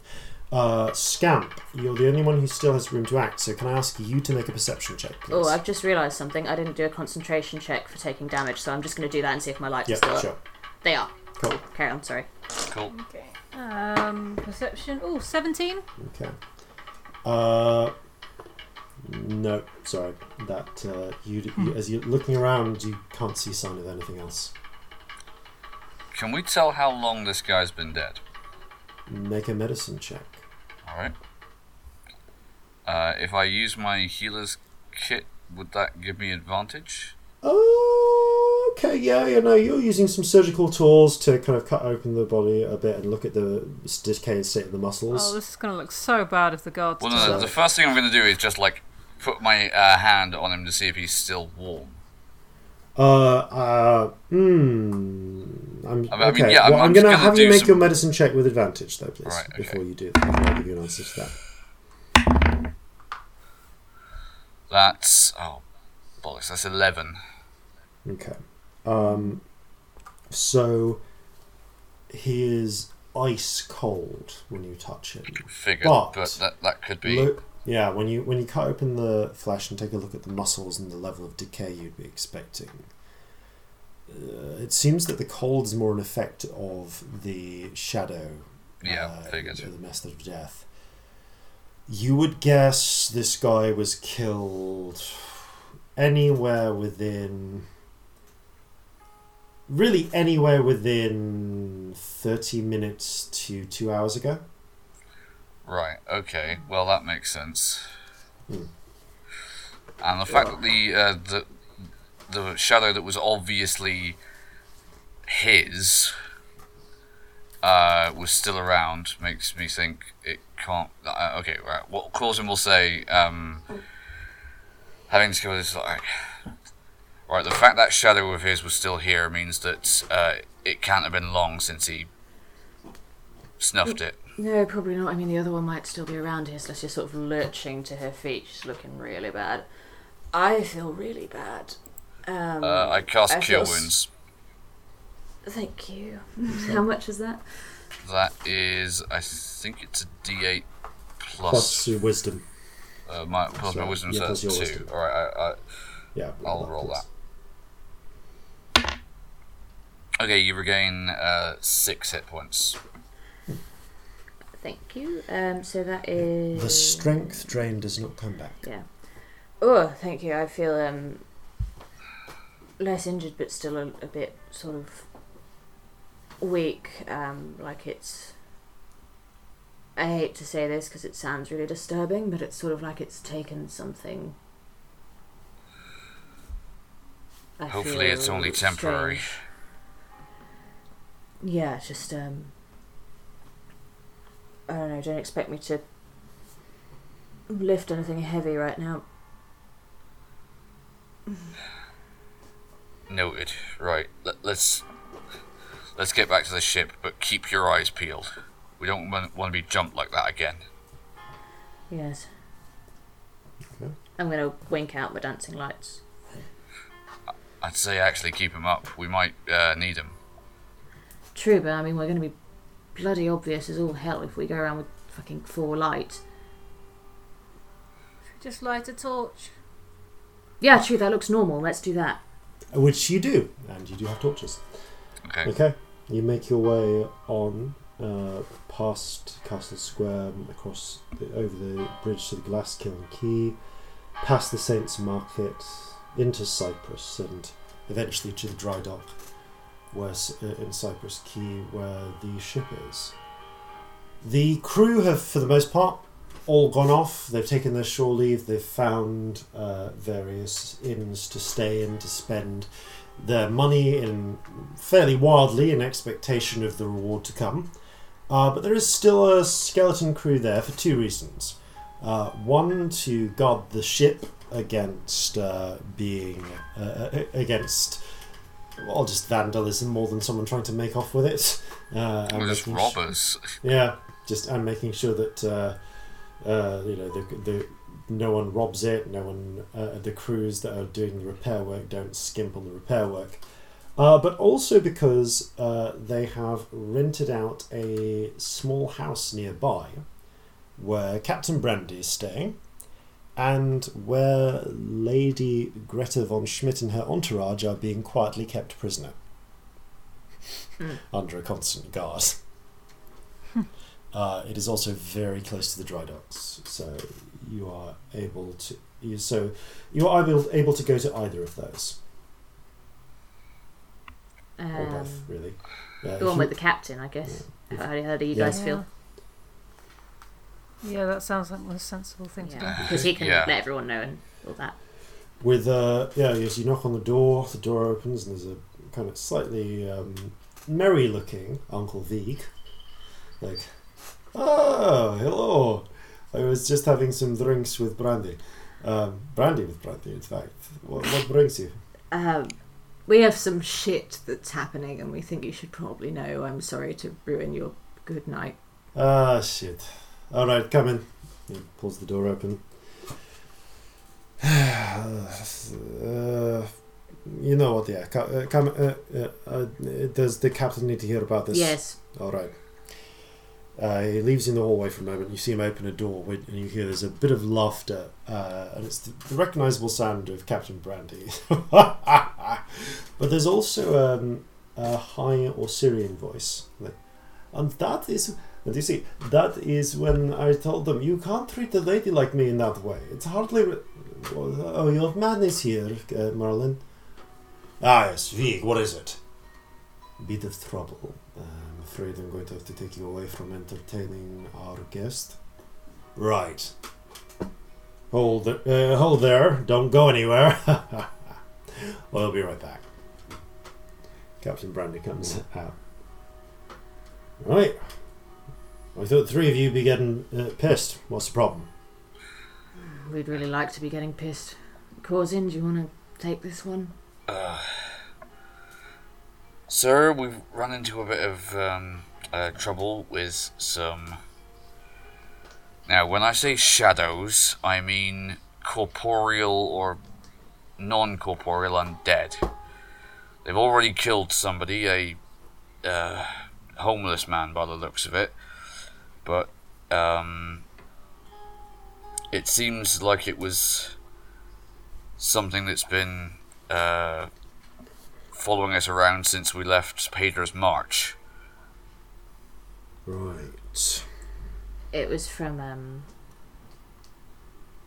a pretty sadistic person, and we're kind of worried. This might not be the case, but we're quite worried that they might be targeting people that we know. That witch in Pader's March. Right. If they've been,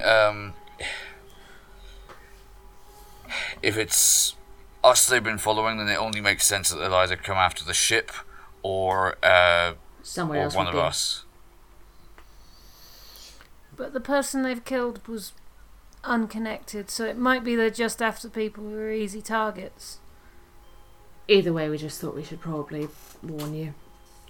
We're trying to track them down, but it's, as you've probably noticed, night time right now. There's 1,000,001 places they can hide. Yeah. Well, shadows is hard for folk to swallow. I believe you. Don't get me wrong, but still, I'll tell them there's some robberies going on, and that'll be enough to keep them in a group.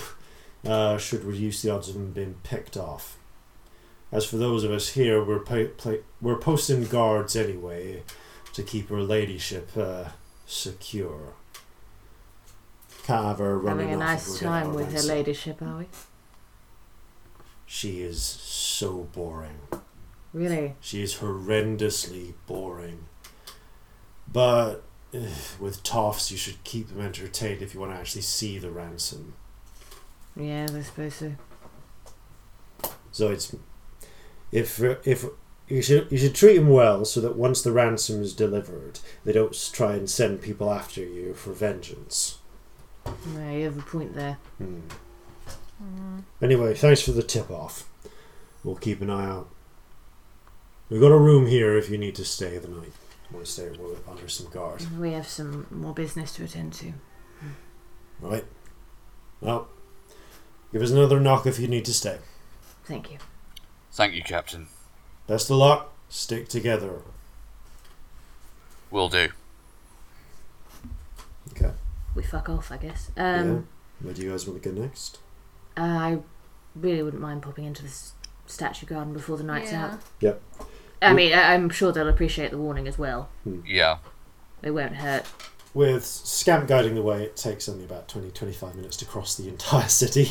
Keeping an eye out all the way for shadows, obviously. And you get past... I mean, yeah, I guess make another investigation check.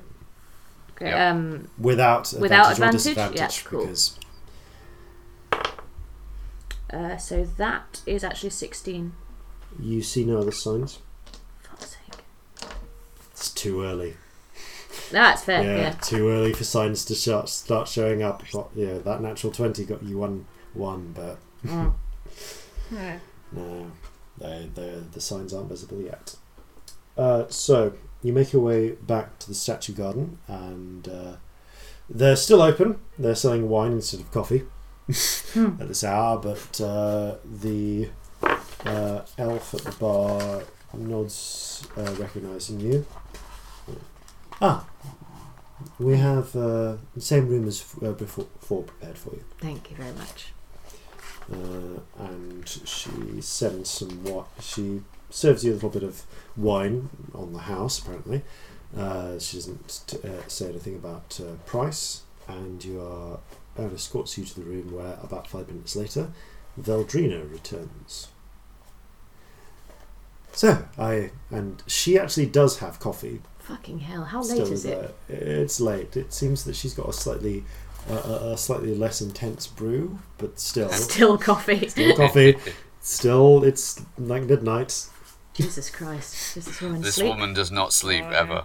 No, she doesn't. She just has coffee. So, I see you've come back. Yes. Good news? Very good, Good news and bad news. Yes, good news and bad. Which would you We're like taking care of first? Bad news Sure. first. Oh well. All right. Well, We ran into some other complications while we were taking care of the Chul. I mean, There are some afterwards, really. shadows, some necrotic shadows. At least 4 of them, maybe more. Shadows. Yes. Yes, like Like undead shadows. non-corporeal entities that feast on the You're life certain force. shadows in a city. Yes. How many? At least. At 4. least 4 left? By the regent, that's... We managed to get 2 of them, but they're out and they're above ground. Right. Well, I'll see what we can do to try and find some of those. Why do you look like that? Why do you look so terrified? She does look genuinely terrified. So, in the early days of Meadmere, there was a sorcerer sorcerer necromancer who created shadows and would send 4 or 5 of them into an enemy town or city as functionally a bomb. And A very slow bomb. Not that slow. How not slow are we talking? Well, if they weren't fought off and rooted out, they could destroy an entire city within a month, and then spread. Fuck. They can't move during the daytime. Can they be found during the daytime? Probably, maybe they would. During they're weak in the sunlight. They can't do a lot, so they'd retreat to shadow during that time. I would recommend. We are going to try and look for those. I recommend you look for those and please try and spread get the message rid as of much as those you as can. quickly as possible. We may need to tip off the militia about this. I agree. Yes. Okay, leave that to us. Yeah, do you have a channel to do that? We have a channel to do that. Brilliant. Yes. Please. Yes. Please stop that if you can, because no one likes their city being shadow bombed. Yes. On the bright side, the jewel's gone. Thank you. We'll look into your problem for you. Thank you. That might be a secondary priority right now, because of that. But we will get on that. That will happen. That would be good. We can sort out the. There hasn't been shadow. There hasn't been a recorded shadow bomb in 200 years. No one knows how to make them anymore. What do you mean no one knows how to make them anymore? They were made by a sorcerer. The powers of sorcerers go with them when they die.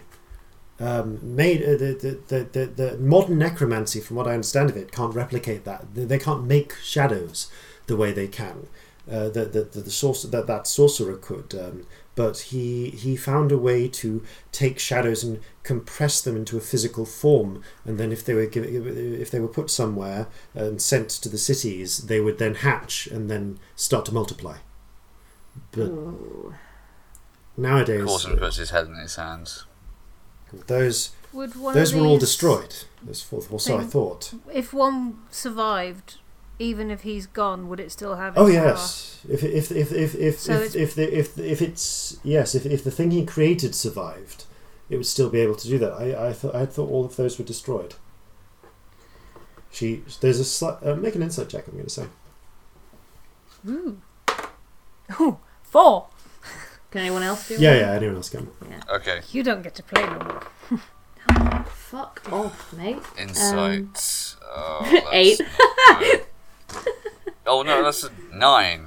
Oh, amazing. Oh. Yeah, she's kind of unreadable about that, but for whatever reason, she seems to take the idea of a shadow bomb very seriously and seems to know a fair bit about it. You seem to know a lot about this. Do you know where to track them? No. All I know is how to survive one, which is get out of the city, go to the country, or move somewhere else entirely. Obviously, that's not really an option where we are right now, so instead, I would say try and get them all killed before they can keep spreading. Right. They should. The good news is that once they find somewhere safe to hide, they'll probably cluster there, or any others they create will cluster there. So, how many did you say there were? 4. And that was Then what, they'll an hour ago? Then they'll probably find 4 safe hideouts, and any others they create will return to those hideouts during the day. Okay. So Good to know. So pick them off during the 4 day. nests. that's the time when they'll all be together. Will the sewers be a good hideout for them? Quite possibly, yes. They're dark.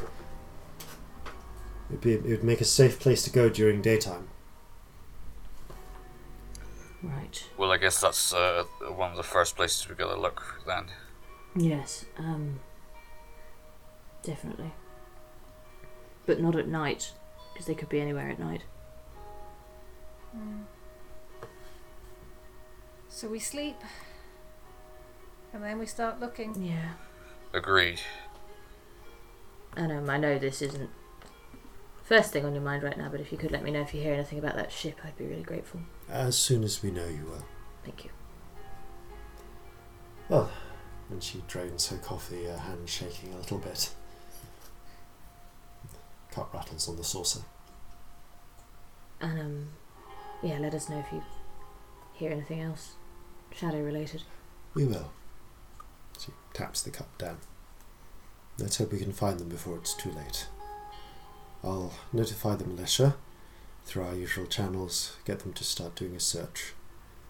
I fear they won't take it too seriously until it may almost be too late, but I will see what I can do to galvanise the response sooner.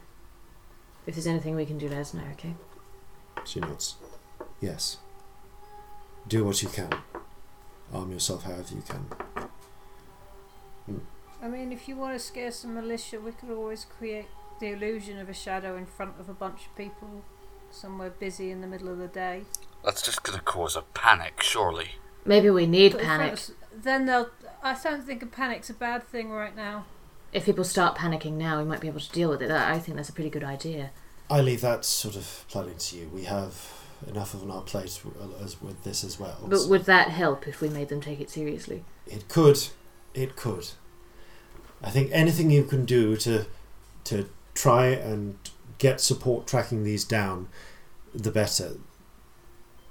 One thing you should know is that the longer they're around, the more time they have to build up. Right, so we need to nip this in the bud. This is a problem that will increase exponentially over time. Okay.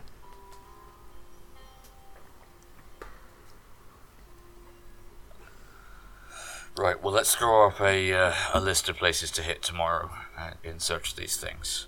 The sewers are one. Where are the others? Belfries, basements, attics. Crypts. Is there a cemetery? Are there crypts? The cemetery, yes, there are ossuaries beneath the churches, although those have all been sanctified to So they wouldn't be prevent. able to get in. Yes. Prisons, dungeons. There are prisons beneath the castle, although that would obviously be Because quite that well just defended. feels like victims that can't run. It's possible. Oh, literally like a pool of food, yeah. It's possible, although I'm aware that the prisons are actually watched. True. We know from experience. But there could be all number of places, yes, and anywhere where they could survive and retreat to during the day, but with an ample source of prey.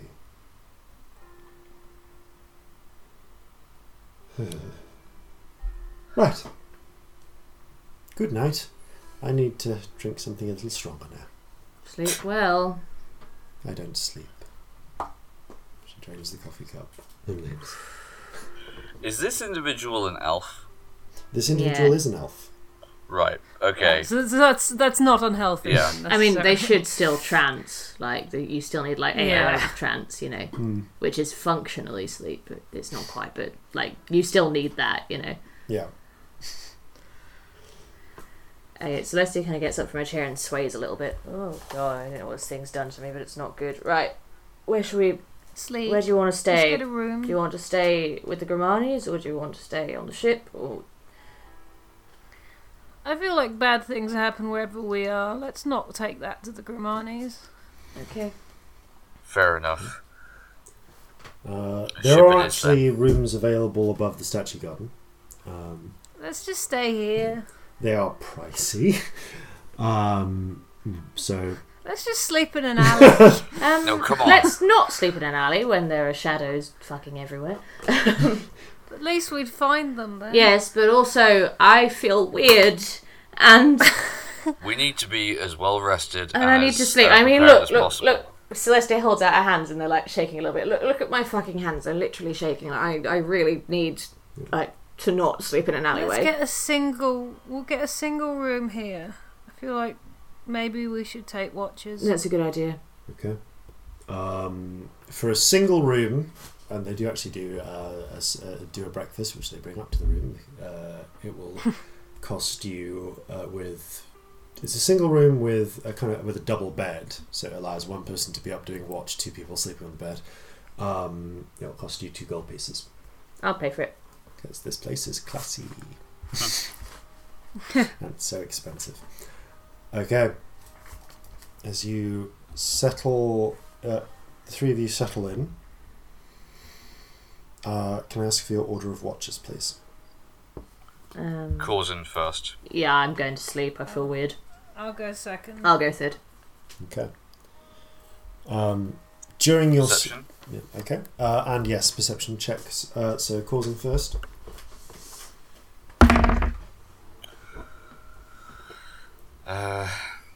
13. Okay. No shadows seem to creep up and attack you during your watch. Scamp, before you're shaken awake, you have dreams about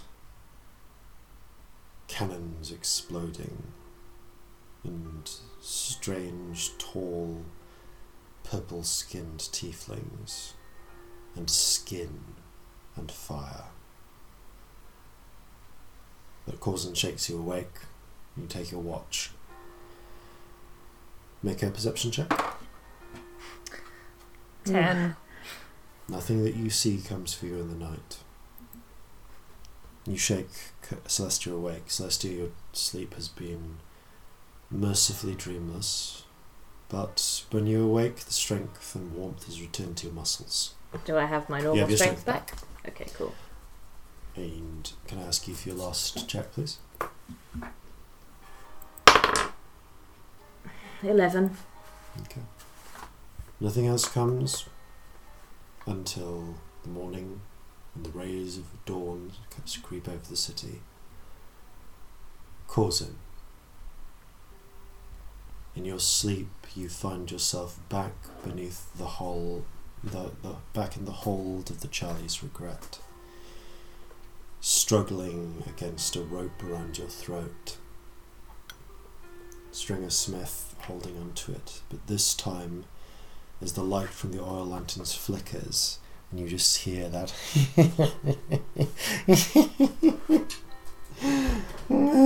from behind you, 5 shadows begin to curl up from between the barrels and extend cold hands before a coil of rope slaps them away.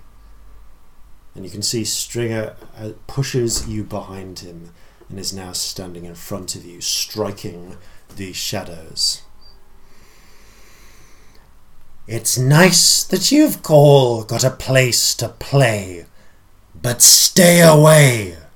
This one's my prey. And he strikes the shadows again and seems to drive them away before turning back to you, tightening the rope. And then you awake to the cold light of dawn. And that... 11 fucking episodes, we're still being haunted by this guy. And that is where I'm going to call it for tonight. Fucking hell, no sleep for us. Thank you all very much for playing. Thank you all very much for listening. And farewell from all of us here at Flintlocks and Fireballs.